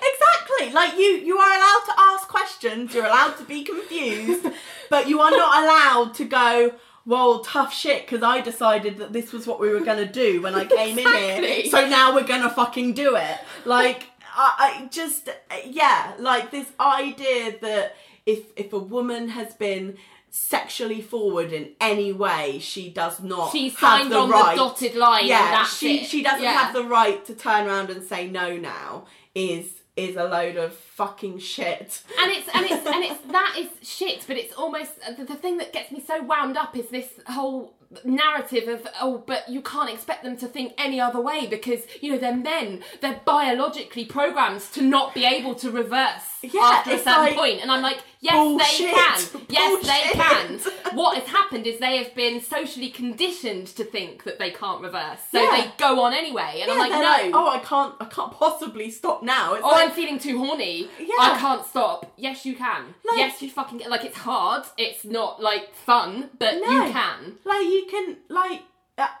you are not an animal. You're not an animal, exactly. You are not an animal. You are a human being, so be one. Yes. And fucking have some, like, I'm sorry, but just in the sense of, like, in between, like, if you're in the middle of sex, like, you're actually having it, and someone turns around and goes, oh, can we stop? Like, it hurts. It hurts. Or whatever. Yeah. Like, you would get off. You would be able to stop. I've been in multiple sexual situations, generally. But I've been in multiple... Humble brag. I've been in multiple sexual situations where, for some reason or another, it's been painful, and I've gone, oh, stop. And, Every time. Thankfully, every single partner I've had in that situation has gone, oh God. I don't want to hurt you, so I will stop. And that has been at various points throughout the sexual experience. So right at the beginning, near the end, and every time, somehow, I'm managing to find these mythical men who are able to go, oh shit, I'll stop. Yeah, because I don't want to hurt the person I like and I'm with. And I'm like, I can't be just finding these like magical fairy princess men. Like men, all men are capable of doing this. Yeah, exactly. So I just Ali's and for that to be the first thing that she comes out with, I'm just like the internalized misogyny just makes me so angry, sad and mad. Like I can't. I'm so fucked off with Ali in this episode. Yeah, I am really. I feel like this must be an objection on steroids because it's like very not much cool. So. Not very cool. much so. Yeah. So, I mean, let's finish this off. Yeah, so, okay. Yeah, so Renee's like, you're defending him, and she just looks really hurt. As you would be. Super hurt. As you fucking would be. And then Ali goes, of course not, I'm talking about you. And I'm like, why? Why are you talking about Renee? What Renee did is besides the point. Yeah. Besides it was the self-defense. Point. Yes. So that was that scene. Yeah. Boo! Yeah. Not impressed, Ali. Yeah. So, next scene, Billy is speaking to the doctor in his office. Yeah, the doctor's office. Yeah, and trying to understand what the hell his problem is. Yeah, and basically, the doctor reveals that Marie Hansen has, he believes she has a past life. Well, he didn't always believe that. He's like, it's not that I want to help her, it's just that there's this thing that you need to know about her treatment that I've done with her, and it's some interesting information, and I'm not sure it would just make me look stupid, basically. Yeah. So he's like, are you familiar with the past life phenomenon? And Billy's like, well, I've read about it. And I was like, sure you have, Billy. Yeah, and the doctor is like, do you believe it? And Billy's like, not really. And he's like, well, yeah, I've always considered it to be quackery. So he's like, I've always been hugely sceptical. Yeah, so and he's like, have that as my starting point. Yeah, but I used hypnotherapy on Marie Hansen, and after a few sessions, she began talking in a voice of someone who lived 100 years ago. And Billy is like, who? And the doctor replies, Lizzie Borden. And for anyone who doesn't know who Lizzie Borden is... I mean, I think it's quite a well-known story for Americans. Certainly in America, sure. yeah. But UK may not be so familiar. Lizzie Borden was a woman who, in the, turn of the century, she killed her parents. She it was an American woman, right? Yes, yeah, in Fall Rivers, Massachusetts, I think it is. Yeah, it is. Mention that later. Yeah. She attacked her father and her stepmother with an axe and killed them both. Yes. And got away with it. Yeah. She went to trial but was found not guilty. Yeah. But the most people believe her to have been guilty of sin. Yeah, and it's become this legend. There's a rhyme. There's a whole rhyme about it. Yeah, Lizzie Borden took an axe and gave her mother 30 whacks. 40 whacks. And then she stood behind the door and gave her father 40 more. 40, 30? I can't remember. 30, 40, something like that, yeah. It was a lot of whacks. It wasn't actually that many in real life, but, artistic life. Children rhymes. Never let the truth get in the way of a good nursery rhyme. Yeah. It's become almost legendary. But yeah, so basically Marie Hansen began talking as Lizzie Borden, and Billy's like, I don't mean to sound sceptical, and the psychiatrist is like, well, of course you should be sceptical. It's ridiculous. How can you not be? Yeah. And he's like, but that's why I don't want to testify, because if I get on the stand and say Lizzie Borden, I'm a front page joke, my practice would be over. So now we know why he's so reluctant. He doesn't want to be tarred with this quackery brush. Who does? So then we're in the courthouse on Georgia and Richard's gay waiter case. in the judge's chambers. In the judge's chambers. And Georgia's there with the opposing counsel, and they're discussing the case. What I love is the judge goes, where's Mr. Fish? Yeah. And Georgia's like, I convinced him that since he made such an impression, he didn't actually need to be present. And the judge goes, thank you. But so Georgia's trying to pull this back, basically, Yes. into a argument that she can, like, ethically get behind. Well, an argument that she can say without Looking being ridiculous. stupid. Yeah, exactly. So she's like deep inside the absurdity of the words that leave his mouth. There is some truth. Businesses everywhere lead with window dressing, and the opposing council pipes up and says, like, I'm not gay, but the suggestion that I know less about wine or food, that I might be deemed less credible because I'm straight, I find it all repugnant. And I'm sick of it. He goes, I'm flat out sick of it. It's so funny. It's like, oh, bless. Great. Yeah, so the judge is like, yes, councillor, the court shares your outrage. We note your outrage. But then he says, however, you might want to work this out because there are no existing laws protecting heterosexuals against discrimination. So practically speaking, and the opposing counsellor is like, what are you saying? He's like, well, I'm saying that since the law doesn't help, you'd have to rely solely on a jury, and there are many people that think I like like Richard Fish. Fish. Yeah. Cut to Richard doing a press conference on TV. Spouting nonsense. And Richard is watching himself in his office with Billy, Bobby, John and Bobby. and Eugene. And colleague. Because we didn't get Eugene's name. We still. did later, but yeah. So Richard on the TV is saying, I'm not denying that marriage is an insidious institution. I don't dispute that love dies in the short run, leaving only hate and contempt and festering. But what I do object to is that every time a husband is chopped to pieces, we automatically say, had to be the wife. And Eugene and Bobby just look mortified. He goes, Marie Henson is a rich woman. If she wanted her husband dead, she could have hired someone. Well, Richard in real life looks really proud. So, like, I have with made himself. the best argument, made us look really good. And Bobby just really sighs and switches the TV off and just walks out. And Richard's like, it's good, huh? Never too soon to contaminate a jury pool. And Bobby's like, you think that's gonna help? Like, what is wrong with you? And Eugene's like, what kind of lawyers are you? And Billy's like, all right. And Bobby's like, never mind, all right. He went on TV. And Billy's like, it won't happen again. And Richard's face is like, So then they say, well, let's talk about Dr. Peters. And Bobby's like, Lizzie Borden. And Billy's like, the doctor said it, not me. Like, I'm not making it up. And Eugene thinks she's probably faking it to set up her defence. So the idea is that, you know, she set up this Lizzie Borden thing in order to then later get away with killing her husband. So, and Billy's like, if she was faking it, don't you think she'd use something a little less far-fetched? Like, it's really on the nose. Yeah, exactly. And John says, I had a cousin convinced she was Helen Keller in a prior life. Happiest person I ever met. She'd walk around all day joyous saying, I can see, I can hear. And Eugene like looks at him like, what the fuck?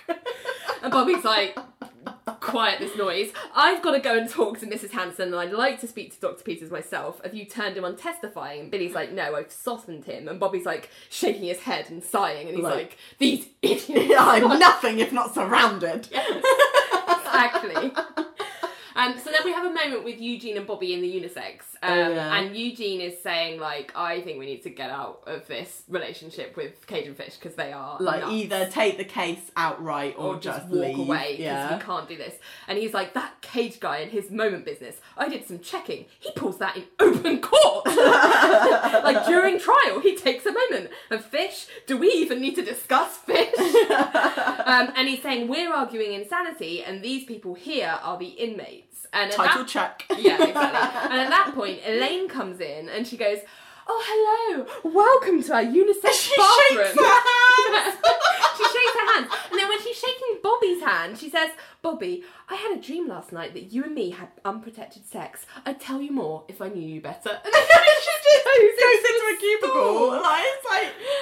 And then she goes, ooh, somebody was just here. The seat is cozy. And then the toilet flushes and John walks in with his flush remote and he's like, I like a fresh bowl. Bingo. And like, Bobby and Eugene are like looking at each other just like... Such bingo. Stunned. It's like Cajun Fish bingo. Yeah, like they're a bit... Yeah. Stunned by the whole thing. Yeah. So the next scene, we're in the courthouse again, and the police are questioning Renee, like, in the corridor, because they've caught up with her at work. Yeah.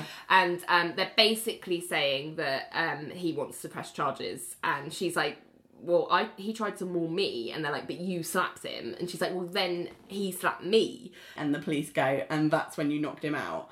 Yeah. And to me, I'm like,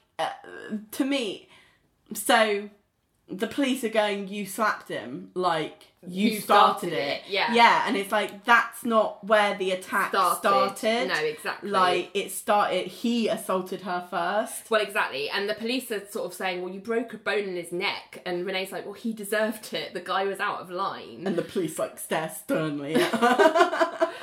Yeah, so that's the situation that Renee now finds herself in. Yeah. So we're then in jail again, and Bobby is meeting with Marie Hansen on his own.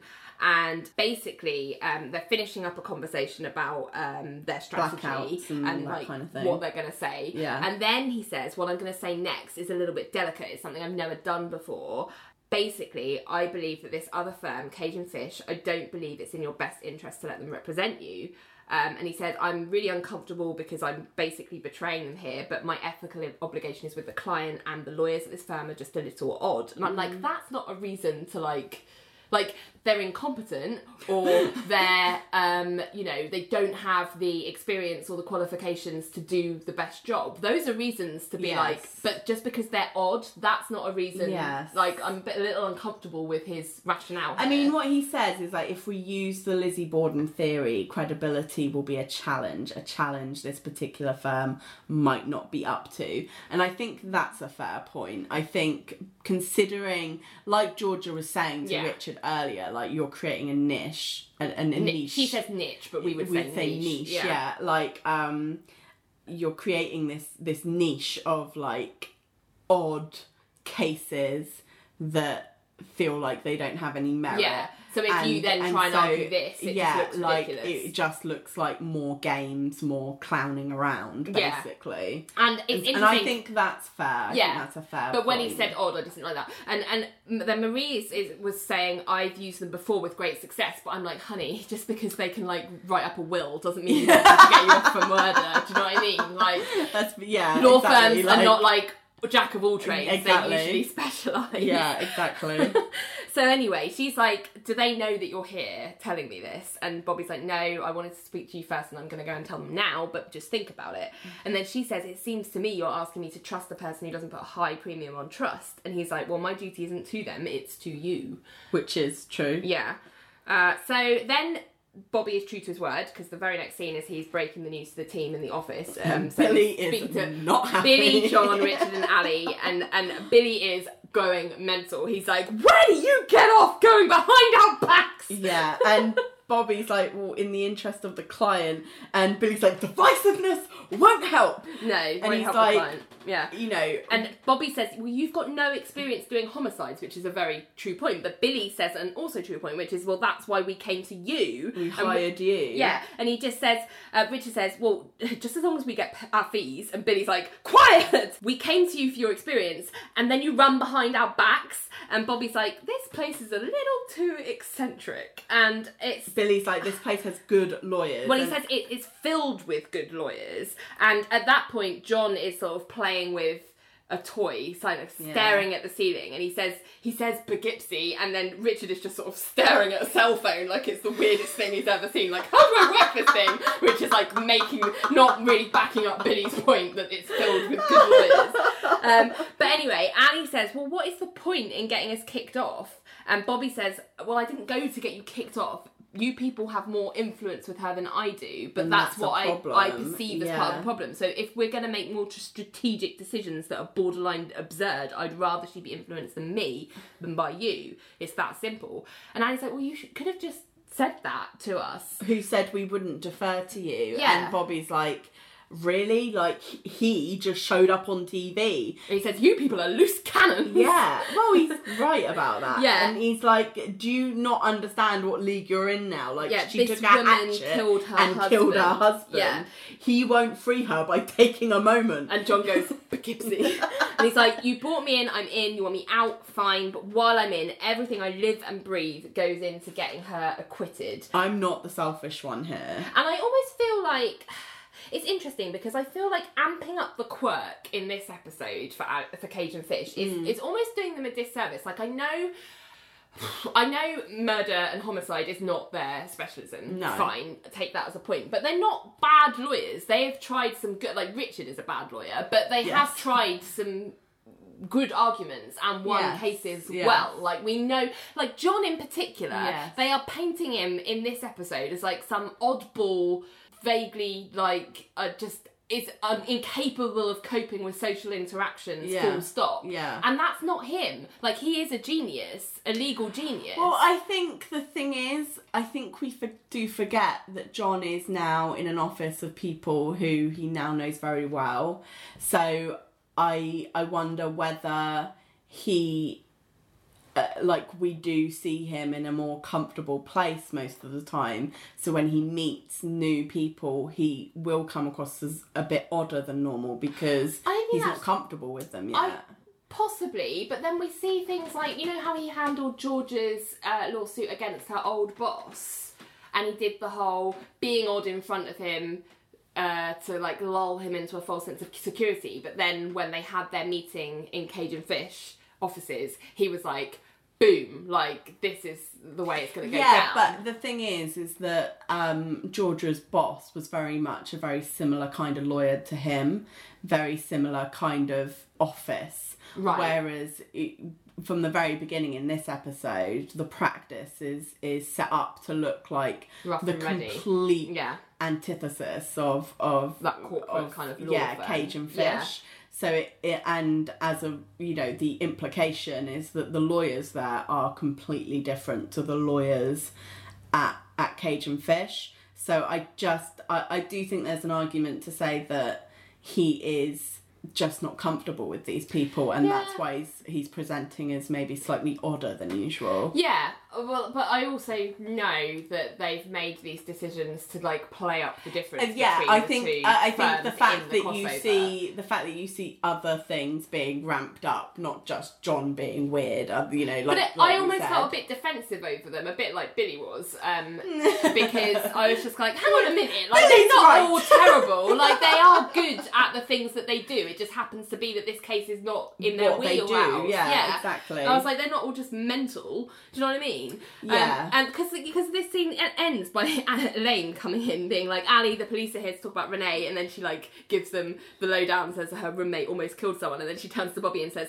have you given any thought to my dream? And Bobby just goes, you're all crazy, and, like, storms out. And I just think, I don't know, like, I was just like, leave them alone, they're not that bad. I think it's... Because their whole argument, but what I object to, and it's not an official objection, is Eugene and Bobby's whole, like, whenever they've been talking amongst themselves, it's never been like they aren't capable of doing this because it's not their expertise. Their whole argument has been, they're just fucking weird. And I was like, that's not a reason, I didn't like that. I think what they're saying is they're weird in a way that we don't think they are competent.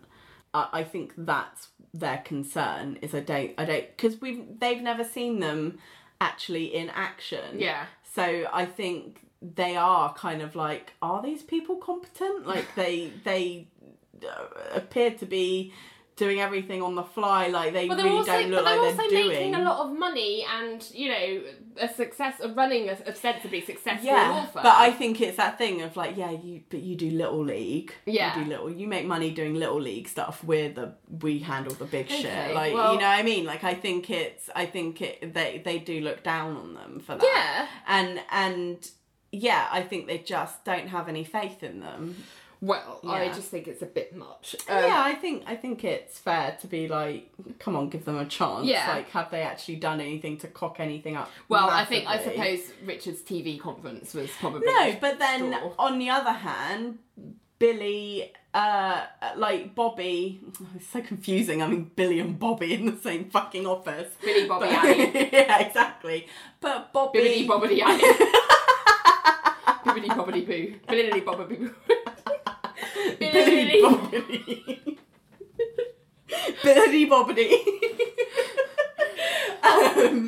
Bobby, like, you know, did, like, really made a big misstep when it came to speaking to the doctor. Yeah, like, sure. you know, like, he did go too hard on him, and it so nobody's was perfect. not helpful. Yeah. Yeah, exactly. So, yeah, well, anyway, he stormed off going all crazy, and then the next scene is Ali kind of running after him. There's a cat, and Billy's, like, behind her. Yes. And he goes into Bobby goes into the lift, and Ali kind of jumps to stop the lift, and he's like, hey! I said hey! And she says, you make crazy sound like it's worse than deceitful. And Bobby was like, if I was deceitful, then I wouldn't have told you. Yeah, I wouldn't have come here and told you. And Billy's like, you only told us because if the client would have. But he's, like, right in Bobby's face. I know, Like, and well, this is the next thing that Bobby's like, get out of my face, and Billy's like, I'm in your face, and Ali's like, so am I, I'm just shorter. But it's really, like, and I have to, you know, hats off to Gil Bellows, like, because I'm like,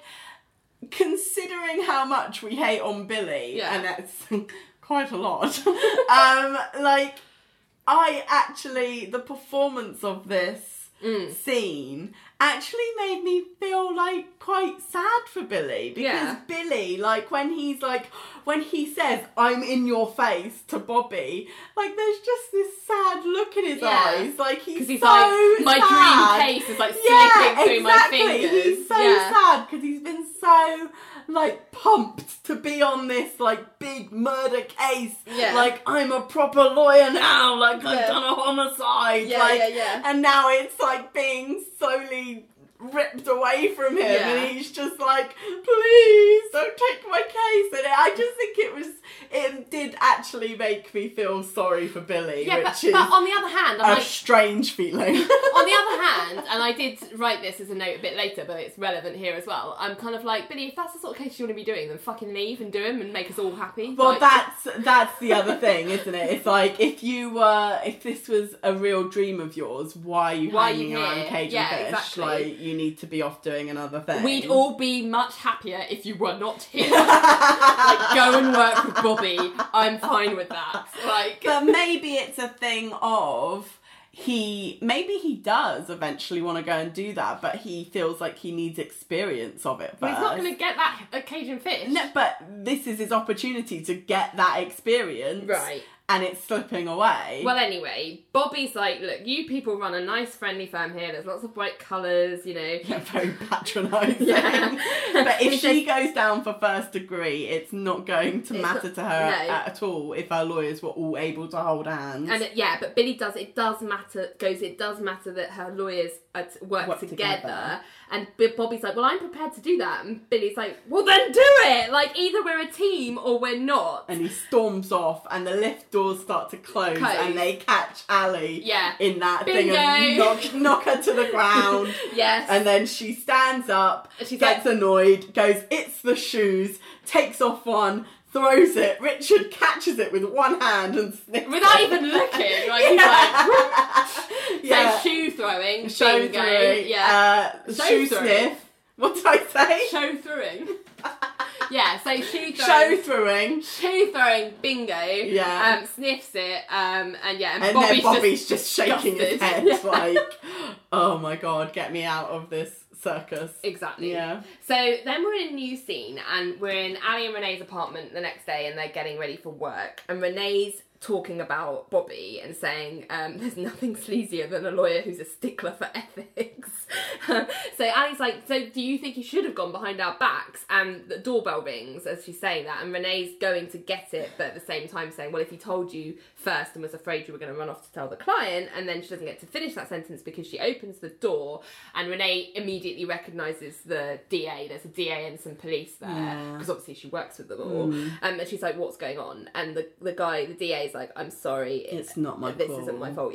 And the police well, basically they've got to book her on assault apparently, because she's a trained kickboxer and she broke the guy's neck. And Renee's like, only a little. Yes, but then he goes, but he's a respected attorney, and I'm like, why is that relevant? Yeah, why the fuck is that relevant? And she's like, he came at me, and like the DA's like, look, I'm not arguing the rights and wrongs, like I don't want to do this, but politically if we don't file. And Renee's like, so you're taking me in? And he's like, I'm going to arraign in chambers, but we've got to go, but we don't need any cuffs. Like, he like stands the police down, saying, let's make this as dignified as we possibly exactly. can. So, and then Renee goes, and Ali just looks like I don't know, she looks sort of annoyed, like, what have you got yourself into this time, Renee? And I'm like, this is not Renee's fault! No. Okay, so next scene, we're in the office, watching Richard on TV again, like John, Richard, Billy and Georgia, and basically Richard's on TV going, what's next? Straight hairdressers? Decorators? Once you start giving quid pro deus ex affirmative heterosexual action, it won't stop. It's enough that they run the Republican Party. And then at that point, Billy just switches it off. And he's like, a potential jury out there heard that, all excited. And Billy's like... You think that's funny? What the hell is wrong with you? Billy. I have had it. This firm is a joke. We do stupid cases, we look like clowns, we get a big case, and look how we act. Allie faints at the crime scene and calls our client a killer. You go on TV and say it's the wifely thing to pick up a hatchet. And you keep blurting out Poughkeepsie and flushing toilets by remote. We're a joke, and I'm embarrassed to be here. And then he goes to the door, turns around and goes, I'm embarrassed! Walks out. And I've got a note that goes, well, fuck off and leave then! For God's sake! I know, I mean, this would have been the perfect time for Billy to look for another firm. Like, nobody's forcing you to be here. Yeah, like, exactly. So, anyway, Billy leaves, but Georgia follows. Yes. And she's like, honey, what was that about, you know? And Billy's like, you know, basically pouring his heart out, being like, you know, this case was a chance for us to play on another level, a level I want to play on and I can play on. And Georgia's like, well, nobody's doubting that. And Billy's like, well, we all doubt it. We're Little League. We practice hit and run law. Our expertise is squeezing out retainers before clients can find somebody more competent. And Georgia's like, surely like, that's a bit harsh. Yeah, you don't really believe that. And Billy's like, we shouldn't have to run outside for help. Georgia makes the point that, you know, although they act like it they don't act like it all the time. They are still young, like they don't have a lot of experience. So then, Billy says, well, Bobby isn't that much older than us. And Georgia's like, he's got 5 years more experience. Like, that is quite a lot, you know. And Billy is then like, didn't you see them laughing at us? Couldn't you see that? And I think he's just like got this massive complex now about completely. like being like I think he's had a ridiculed. I think he's had a taste of like the serious stuff, and it's like, I want to play in that. I want to be that. Yeah. And but my point is, go do it. Exactly. Go fucking do it. Stop bitching and moaning about what Cajun Fish are. They are that way because they want to be that way. That's where they want to be practicing That's where law. they want to sit. Yeah. Fine. You don't have to do that. No. But don't be mad at them. Yeah, and you very clearly. I think the way Billy sees it right now is like, well, if you could just act like a normal. If you could all just pull yourselves together. Yeah. But it's like, but you like this, like, last episode. Like, you don't have any problem with it. Do you know what this reminds me of? So our dad listens to this podcast, so this is quite funny because it's a story about him. But do you remember when we went on holiday to Wales when I was like 14 or something and you were 12? And like midway, it was a 2-week holiday in Wales. Like, why you'd choose to do that, I don't know. But in a caravan, and midway through the holiday, Dad just decided in his head that he was like hugely embarrassed by how loud and obnoxious and like loud we all were as a family, and just refused to talk to us for 48 hours. I'm embarrassed. Yeah, he was like, can't you just be normal for 5 seconds? But he just left the caravan, like Billy left the office. Yeah. He's like, I'm embarrassed. But then he just didn't speak to any of us, including Mum, for like 48 hours. But then, when he decided to like get over it, he was just like, so, fish and chips for dinner? And we were like, oh, so you're talking to us now? Okay. Because what you're forgetting is, he does actually like being at Cajun Fish. Dad does actually like us as a family. It's just that all of a sudden, he was suddenly like, but I always imagined that I'd have this like Victorian, quiet family that children were seen and not heard, and look at these monsters! What have I done? And then he was like, got over it and was like, actually, they're not so bad. But that's what it feels like for Billy. Like, he had this image in his head of what his law career was going to be. And he suddenly was like, hang on a minute, this isn't what I expected. And then he suddenly, and I imagine that Billy will eventually be like, actually, I do prefer it. Like being there's a reason why I'm here, you know. But yeah, that's what it reminded me of.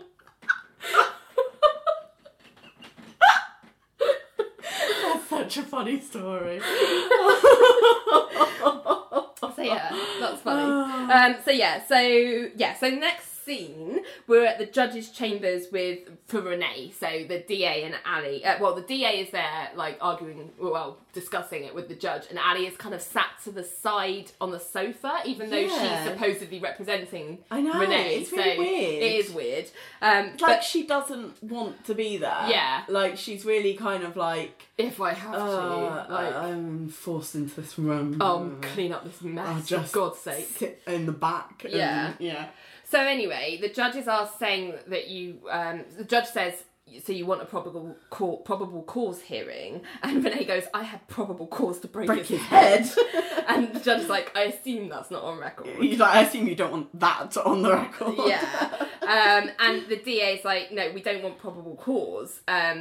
Probable cause is a formality, it will just drag it out. And Renee's like, well, unless I win. And the judge is like, well, do you want an outside opinion on that? Because you're a kickboxer, there's broken vertebrae, this will survive probable cause. And Ali's like, well, plead not guilty, no bail, immediate trial, one witness, we can get through this fast. And Renee's like, joke. This joke. Entire thing is a joke. And Ali, like, kicks her, and the judge looks at Ali like... And then she smiles, yeah.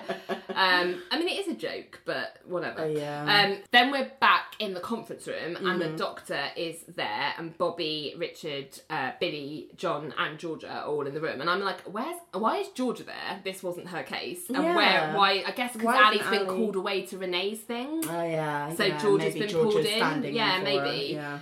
Anyway, so the psychiatrist is giving more detail on this whole Lizzie Borden thing. Yeah, so he goes, she kept saying over and over, he killed my pigeons, and the doctor had to look it up, and it turns out Lizzie Borden accused her dad of beheading her pigeons, she had pet pigeons. Yes. And there's an obscure theory, though it's not really that obscure, that this is why she killed him. Yeah. And Bobby's like, she said this under hypnosis, and he's like, yeah. And also, so it transpires that she's come up with lots of other deep cut details about this that the average person probably wouldn't know. So he was like, also, she said he chops off dead feet, and he had to even go and contact the Lizzie Borden Historical Society in Fall River because and they didn't even know the meaning of that. But then they did some research, and they called back 3 days later, and they were all excited because evidently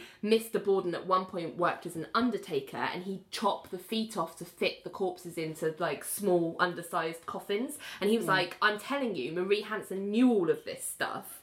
And Bobby goes, well, is there any chance she was just faking it to set up this defence?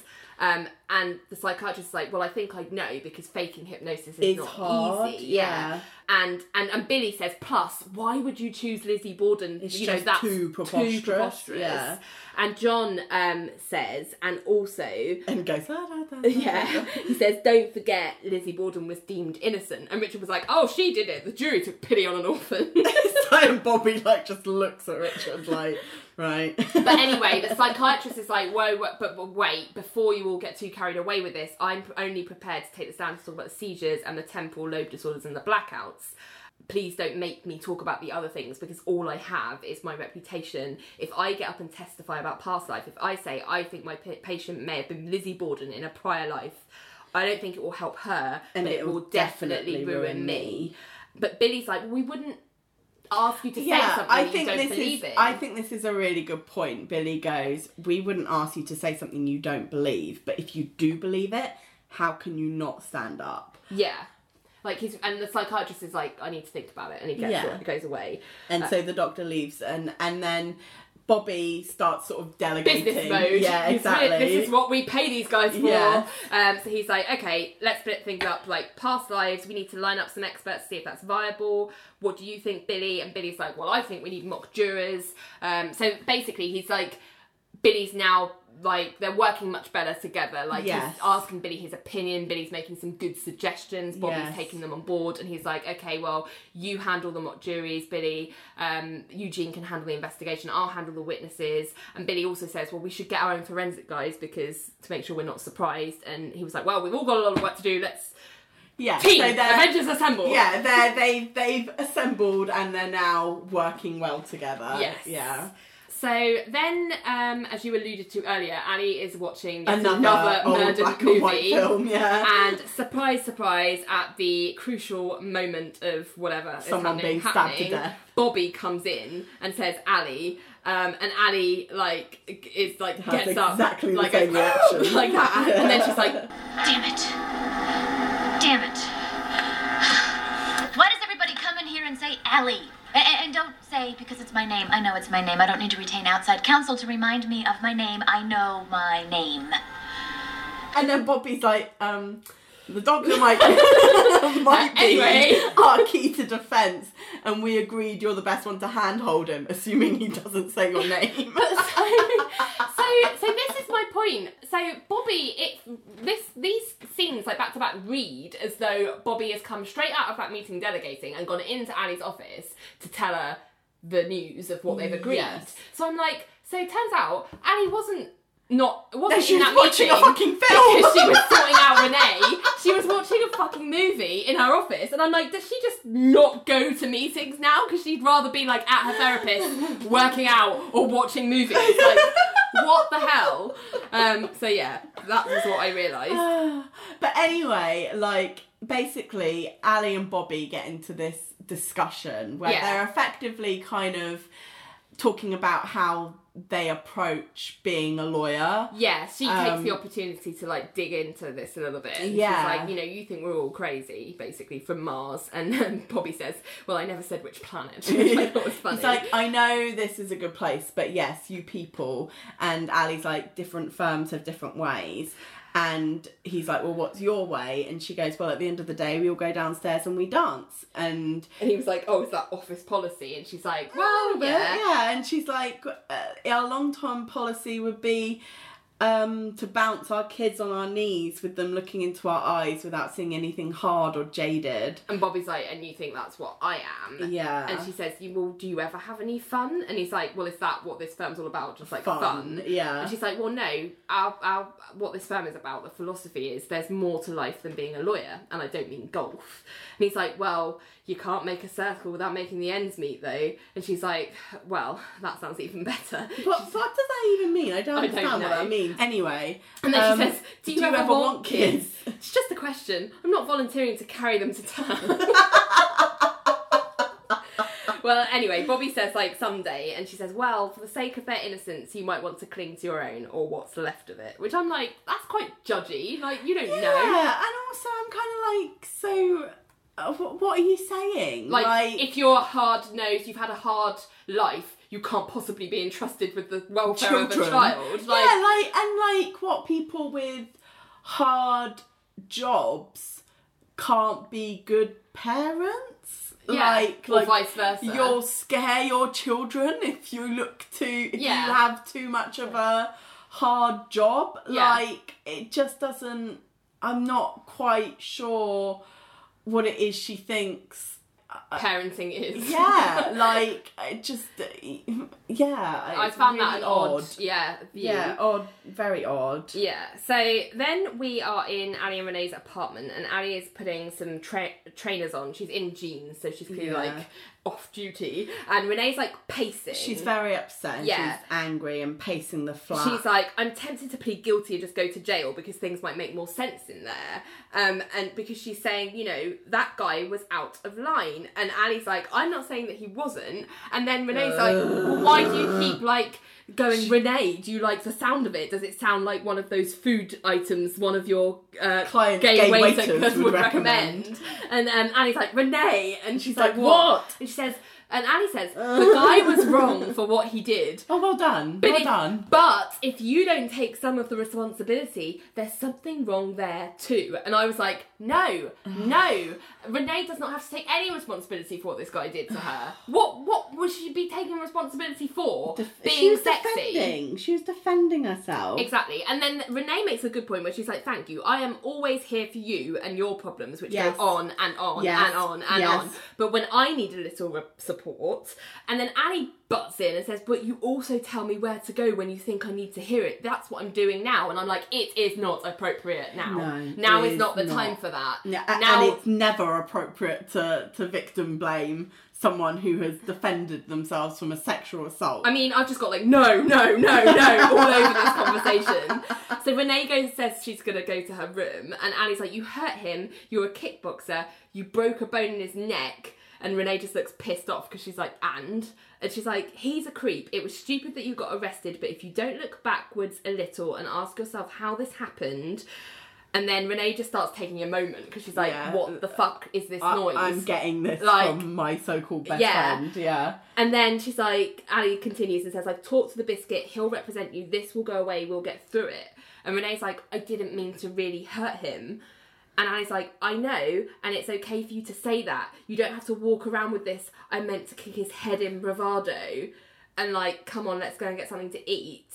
And Renee's like, I'm not that hungry. And then she says, I am. Let's go grab a bite and maybe a twin. And then she like gives Renee her coat and then goes to like fake punch her. Like, and I was like making a joke out of it. Kickboxing style. And I'm like, she has just handled this all wrong as a friend. Like, all wrong. I think she's trying to do what she thinks is best for Renee, but her logic is so twisted. I think this is very much 90s logic. So 90s. I think this... I think she's so trying to be horrible. like, don't worry, it'll go away, we'll sort it out. But at the same time, she's like, oh God, you're just going to keep getting yourself into these situations if you don't X, Y, Z. And again, that's like internalised misogyny. Yeah, because it's that thing of like, Renee, like the reason this has happened to you and not me is because I would never do the things that you do. I would never like be so overt with my sexuality. Yeah, and I would never invite a guy up I barely knew. Like, wait for the third date already. Like, you know what I mean? It was just like, right, you are trying to tell yourself that you are safe from this stuff because you play by some kind of rule that makes you protected from the bad guys. Yeah, exactly. Like, you would never get yourself into this because you would never make those kinds of decisions. And it's just like so untrue. So it's unbelievable how untrue that logic is. But it's what a lot of women grew up believing. This is what they're told, that if, you know, that women who get assaulted, they brought it on themselves somehow. Yeah. So you just don't do what they do and you'll be okay. safe. Yeah. The fact that this can happen anywhere by anyone to you, and it is usually someone you know, and it is usually someone you trusted, it just like it's, good luck with that. Exactly because it's so, and I just feel so sorry for Renee. I feel like she must feel so alone, and like it's probably some of what Ali's saying is sinking in, and she's like, oh shit, what have I done? Yeah. Like, and I'm just like, I just want to grab her and be like, no, don't listen to your this stupid woman. Your instinct is correct. Yeah. Like you and don't let this squash who you are, because who you are is wonderful, and this guy was a dick, and Ali's an idiot. Yeah. So yeah. I hope she has another friend somewhere that's saying those things, but I doubt it somehow. Exactly, it's what upsets me. So then we are in a new scene. We're at the bar. Vonda is singing "Someone You Use" by someone called Nora Noor. Oh, love it. It's a good song. And Billy and Georgia are dancing, and Georgia's like ribbing, gently teasing him, like, being like, "Ooh, big criminal defence lawyer now." And Billy's like, "I just want to know what it feels like." Like, she's like, well, I hope you like it. And I was like, but then Billy says, well, thank you for reminding me. And then Georgia says, about what? And then Billy goes, yeah. And I was like, what? The hell is that about? Is he referring to the fact that he is big in some way, and then oh god, no. Oh well, no. just by what he was saying, I just was like, ooh, question mark? What is he talking about there? I don't know what else he could be thinking about. Anyway, I did not enjoy that. Then we move on to John and Richard. They're at the bar and they're kind of just looking a bit glum. Well, John certainly is looking a bit glum because he's like reflecting on this kind of tea spilling that Billy's been doing. And he's like, are we a joke to the outside world? And then Richard goes, the outside world doesn't get the joke. Fishism. And I actually quite like that. I like that. Yeah, I think that's probably the first fishism I've had no problems with. Because I'm like, screw the outside world. You be you, boo. Yeah. Boo boo. But then Richard, always with the 1 step forwards, 2 step back, goes, now a real question. Do you think the twins ever get lucky? And they look over and the twins are dancing with Ali and Renee. Yeah. And John goes, not that lucky. And I'm like, how do you guys know? For God's sake, I mean, you guys are hardly like James Dean yourself, do you know what I mean?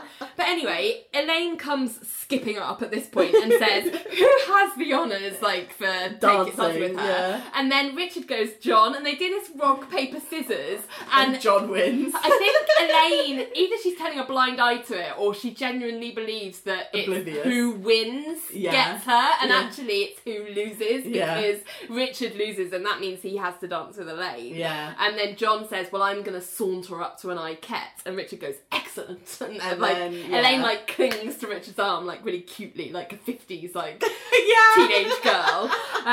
But then, so they're all ending up, like, on the dance floor somewhat, and at that point, Vonda's singing, and we get this, like, montage of the bar at the end of the episode where Bobby comes in, he sees Ali dancing with the twins, and he kind of smiles, and they kind of catch each other's eye a little bit. Then we see... I didn't think that she noticed him. I thought they had a brief, like, eye flirt. But then why would you just be like, come into a bar, I flirt, walk away? Well, we don't know what happens because they don't. Yeah, no, that's fair enough. Yeah, like he might stay after that. He might do. Yeah. So what? And then we see Elaine dancing with Richard, and then a clip of Ali and Renee dancing, Billy and Georgia dancing, and John is just like swaying in front of the Iquettes, like la la la la, and there, which was funny. And then Ali, they look again at each other, Bobby and Ali, and they kind of smile, and then the episode ends. So who knows whether Bobby stayed and danced with the twin? Maybe, yeah, I don't know. And danced with a twin. So the interesting thing about this episode is we never got a resolution to the murder case, and that is because the storyline continued in that crossover episode of The Practice that we talked about. Yes. So what we're going to do is, for a very special bonus episode, which we will get in a week's time, we're now going to go and watch the practice episode, because we managed to get hold of it, and do a special bonus episode. It won't be as in-depth as this because it is a bonus episode, but we're basically gonna... neither of us have ever seen the practice before. No, we've never seen what happens with and I have no idea what happens in the storyline, so I'm really interested now to be like, and to also see like which of the Ally McBeal characters end up in the practice. How they're presented, how it works with the more dramatic tone that we believe the practice has. Because, I mean, I don't know about you, Eleanor, but I feel like this episode was a bit up and down in terms of I'm not sure how successful it was in terms of wanting to entice people to go and watch the practice. Well, I think or vice versa. Big mistake was like only introducing one character by name, even though you've got Eugene in there. They do say Eugene's name very at the end. Right at the end. When they're dishing out tasks. Yeah, I'm like, it's so throwaway. Yeah. Like, you'd be almost like, I think at the time when I watched it, I was like, who's Eugene? Like, no fucking clue who that is. Yeah. Like, I just think... It was almost like they assumed that you'd know who they were, but if the point of it was to cross-pollinate audiences, then that doesn't work. Yeah, exactly. I just think it was a very, very clunky. Yeah. Certainly in this episode. And I don't think... And I wonder how clunky or not it's going to be in the practice. Yeah, and I don't think their choice to, like, dial up the kook on Ally McBeal on this episode I'm not sure how successful that was either, because I'm like, it was all just a bit, as you say, like, anyway, Cage of Fish bingo, and I'm like, it actually would have been fine with like half the amount of kook. Yeah, like that was still enough kook. I mean, it's one of those things where, because we've not seen the practice, whether they ramped up the drama. Well, I think we'll find it hard to judge that. Exactly. But we will talk about how successful we think it was as a two-parter. Yes, in that bonus episode. Plus, so. I'm really into, like, this is my favourite case that they've done so far. The Marie Hansen case. Yeah. Like, it's my favourite one they've done, like, you know, sort because you're like, true crime. I am.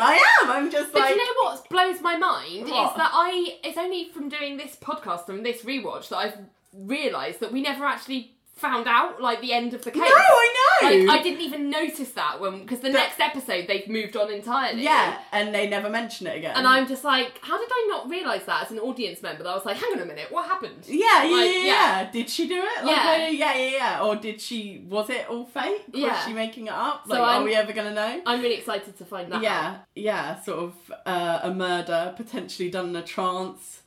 By a killer who believes himself to have been Lizzie Borden in a past life. I'm just like, yes, please. You really like the Lizzie Borden story, don't you? Yeah, well, it's one of the first sort of true crime stories I came across, really, like at secondary school. Yeah. Because we were doing a play, like a fictionalised play around the Lizzie Borden story in drama, and that's the first time I ever heard of it, and I just thought it was fascinating, really interesting. Yeah.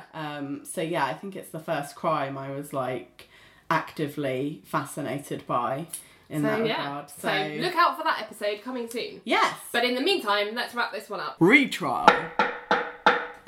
So this week we obviously can't talk about Marie Hansen because we never got to the end trial. of it. Yeah, well, we didn't start the trial. The trial never started. No. So we're going to have to go with the that waiter who we never actually met, but we never get his name. I don't think. No, but versus the restaurant. So Mr. King, I think. Do they mention? Yeah, I think he's the owner of the restaurant who fired the waiter for being straight. Yes. Yes. So and that was who Cage and Fish were representing. Yes. So what do you think? How do you cut through Richard's ridiculousness? Yeah. So I don't think you should be able to be fired if you've done nothing wrong, because the idea that gay men are the only people that could possibly do this job well is just silly. Well, and unless you can actually prove that he's unable to do the job and that your business is suffering because of it, then you shouldn't be able to fire him. Yeah. In my opinion. Well, me too. I'm like, fundamentally, being gay is not a function of being a French waiter. Yeah, exactly. Like, it just isn't. Yeah, like, French, what are you saying? Like, literally all the waiters in France are gay. Yeah. Like, don't be so ridiculous. But I have to say, I was really uncomfortable with the tack that using discrimination laws to argue this is uncomfortable, because, like, they're there to protect the less powerful people in society, and clearly straight people are the most powerful when it comes to sexual identity. I think being like, but there's no law to protect straight people, I'm just like, well, for a reason. Yeah, I mean, the bit where, like, you know, the opposing counsel was like, as a straight person, I find it reprehensible that we can't be as cultured as gay men. Like, all this kind of... It was like, it was just so like, oh, how dare you stereotype me for being a straight man? Like, just like, oh, boo-hoo. Like, so you have taken your own medicine and it is bitter. Yeah. Exactly. So I think that's pretty clear cut. Yeah. Verdict of the week. The jury's back. Yeah, so I know this storyline isn't over, and I've got a really horrible feeling that I'm going to be giving a similar verdict next week. Okay. Or next episode. But I've got to find Ali guilty. Okay. Like, she is just a terrible best friend to Renee in this episode. Yeah, and just turning around to her and being like, yeah, he was wrong, but he's a man. Yeah. So what did you expect? Yeah. You kind of brought this on yourself. Yeah. like, are so fucking awful, and I just... So damaging as well. Yeah, like, it's another trauma on top of a trauma. Like, it's horrible, and I just... And Renee's absolutely right. Like, she is there every time Ali has any kind of... Like, she is there every time for Ali and her petty bullshit. Yeah. And, like, the one time Renee has an actual problem... Yeah, it's, like, way bigger than any of Ali's crap. Ali is just despicably unempathetic. Yeah. Completely just... victim blaming by anyone. But the worst thing is she thinks she's being helpful. She thinks she is being empathetic. Yeah, like she's like, I'm going to help you prevent this from happening again by pointing out that you brought it on yourself. Yeah. Like, it's just like, but victim blaming by anyone is fucking horrible and unfair. But by the person that's supposed to be your best friend, is just fucking unforgivable. Yeah. And I just wish Renee, she should have just packed up and left that night. I'm just like, I can't be in the same. I just, like, you're my roommate, you're my best friend, and that's the first fucking thing you say to me after this. Yeah. Like, you are not a good friend. No. Goodbye. Yeah. I just, it really... So I nearly did that. I also nearly gave it to Georgia for sticking up for her principles and calling Richard out. But in the end, I was like, I've got to give Renee a not guilty because nobody else seems to be saying this. No, exactly. So I'm like, I'm giving her a big fat not guilty. Yeah. Because I am not having this. Like, she did nothing wrong. Yeah, she did absolutely nothing wrong. No. That is that. Yeah, I think... I've underlined it 3 times. It's so upsetting because it is that thing of like, it reminds me a little bit of last episode where like the woman Cheryl, was it Benson? Something like that. I don't think we got her surname. Cheryl, the woman who had her feet tickled by Mark Henderson, yeah. Like, it just feels like the world is like gaslighting you and being like... And the worst thing is you then start to believe that narrative yourself and you're like, hang on a minute, maybe I shouldn't have, and you're like, no, I just want to grab them both and be like, no,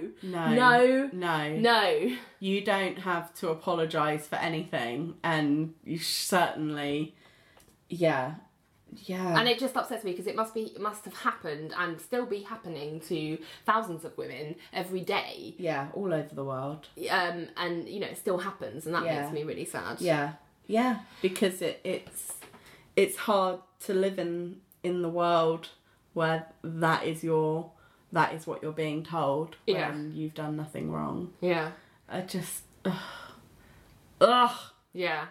Upsetting. Let's go off and watch The Practice now, and then I can start to cheer us up. Hopefully. Yeah, Lizzie Borden murder. Great. Woohoo! Yeah, so what did you think? Please let us know. We are on Twitter at Bygones Podcast. Search us on Facebook, Bygones Podcast, or on Instagram at Bygones Pod. Or you can email us with all your thoughts and ramblings about, Lizzie Borden, Renee, The Practice. Like, I'd love to know all of your thoughts. I wonder if anyone watched The Practice at the same time they watched Ally McBeal, like, in the States, and I'm sure they did. Like, yeah, but who are listening to us? Yeah. Oh, I see. Yeah, let us know. Email us bygonespodcast@gmail.com as well. Yeah. But yeah, so watch out for that bonus episode. It should be with you in a week. If we can get our shit together. We will try to get all of our shit. There's a lot of it, but we'll get it.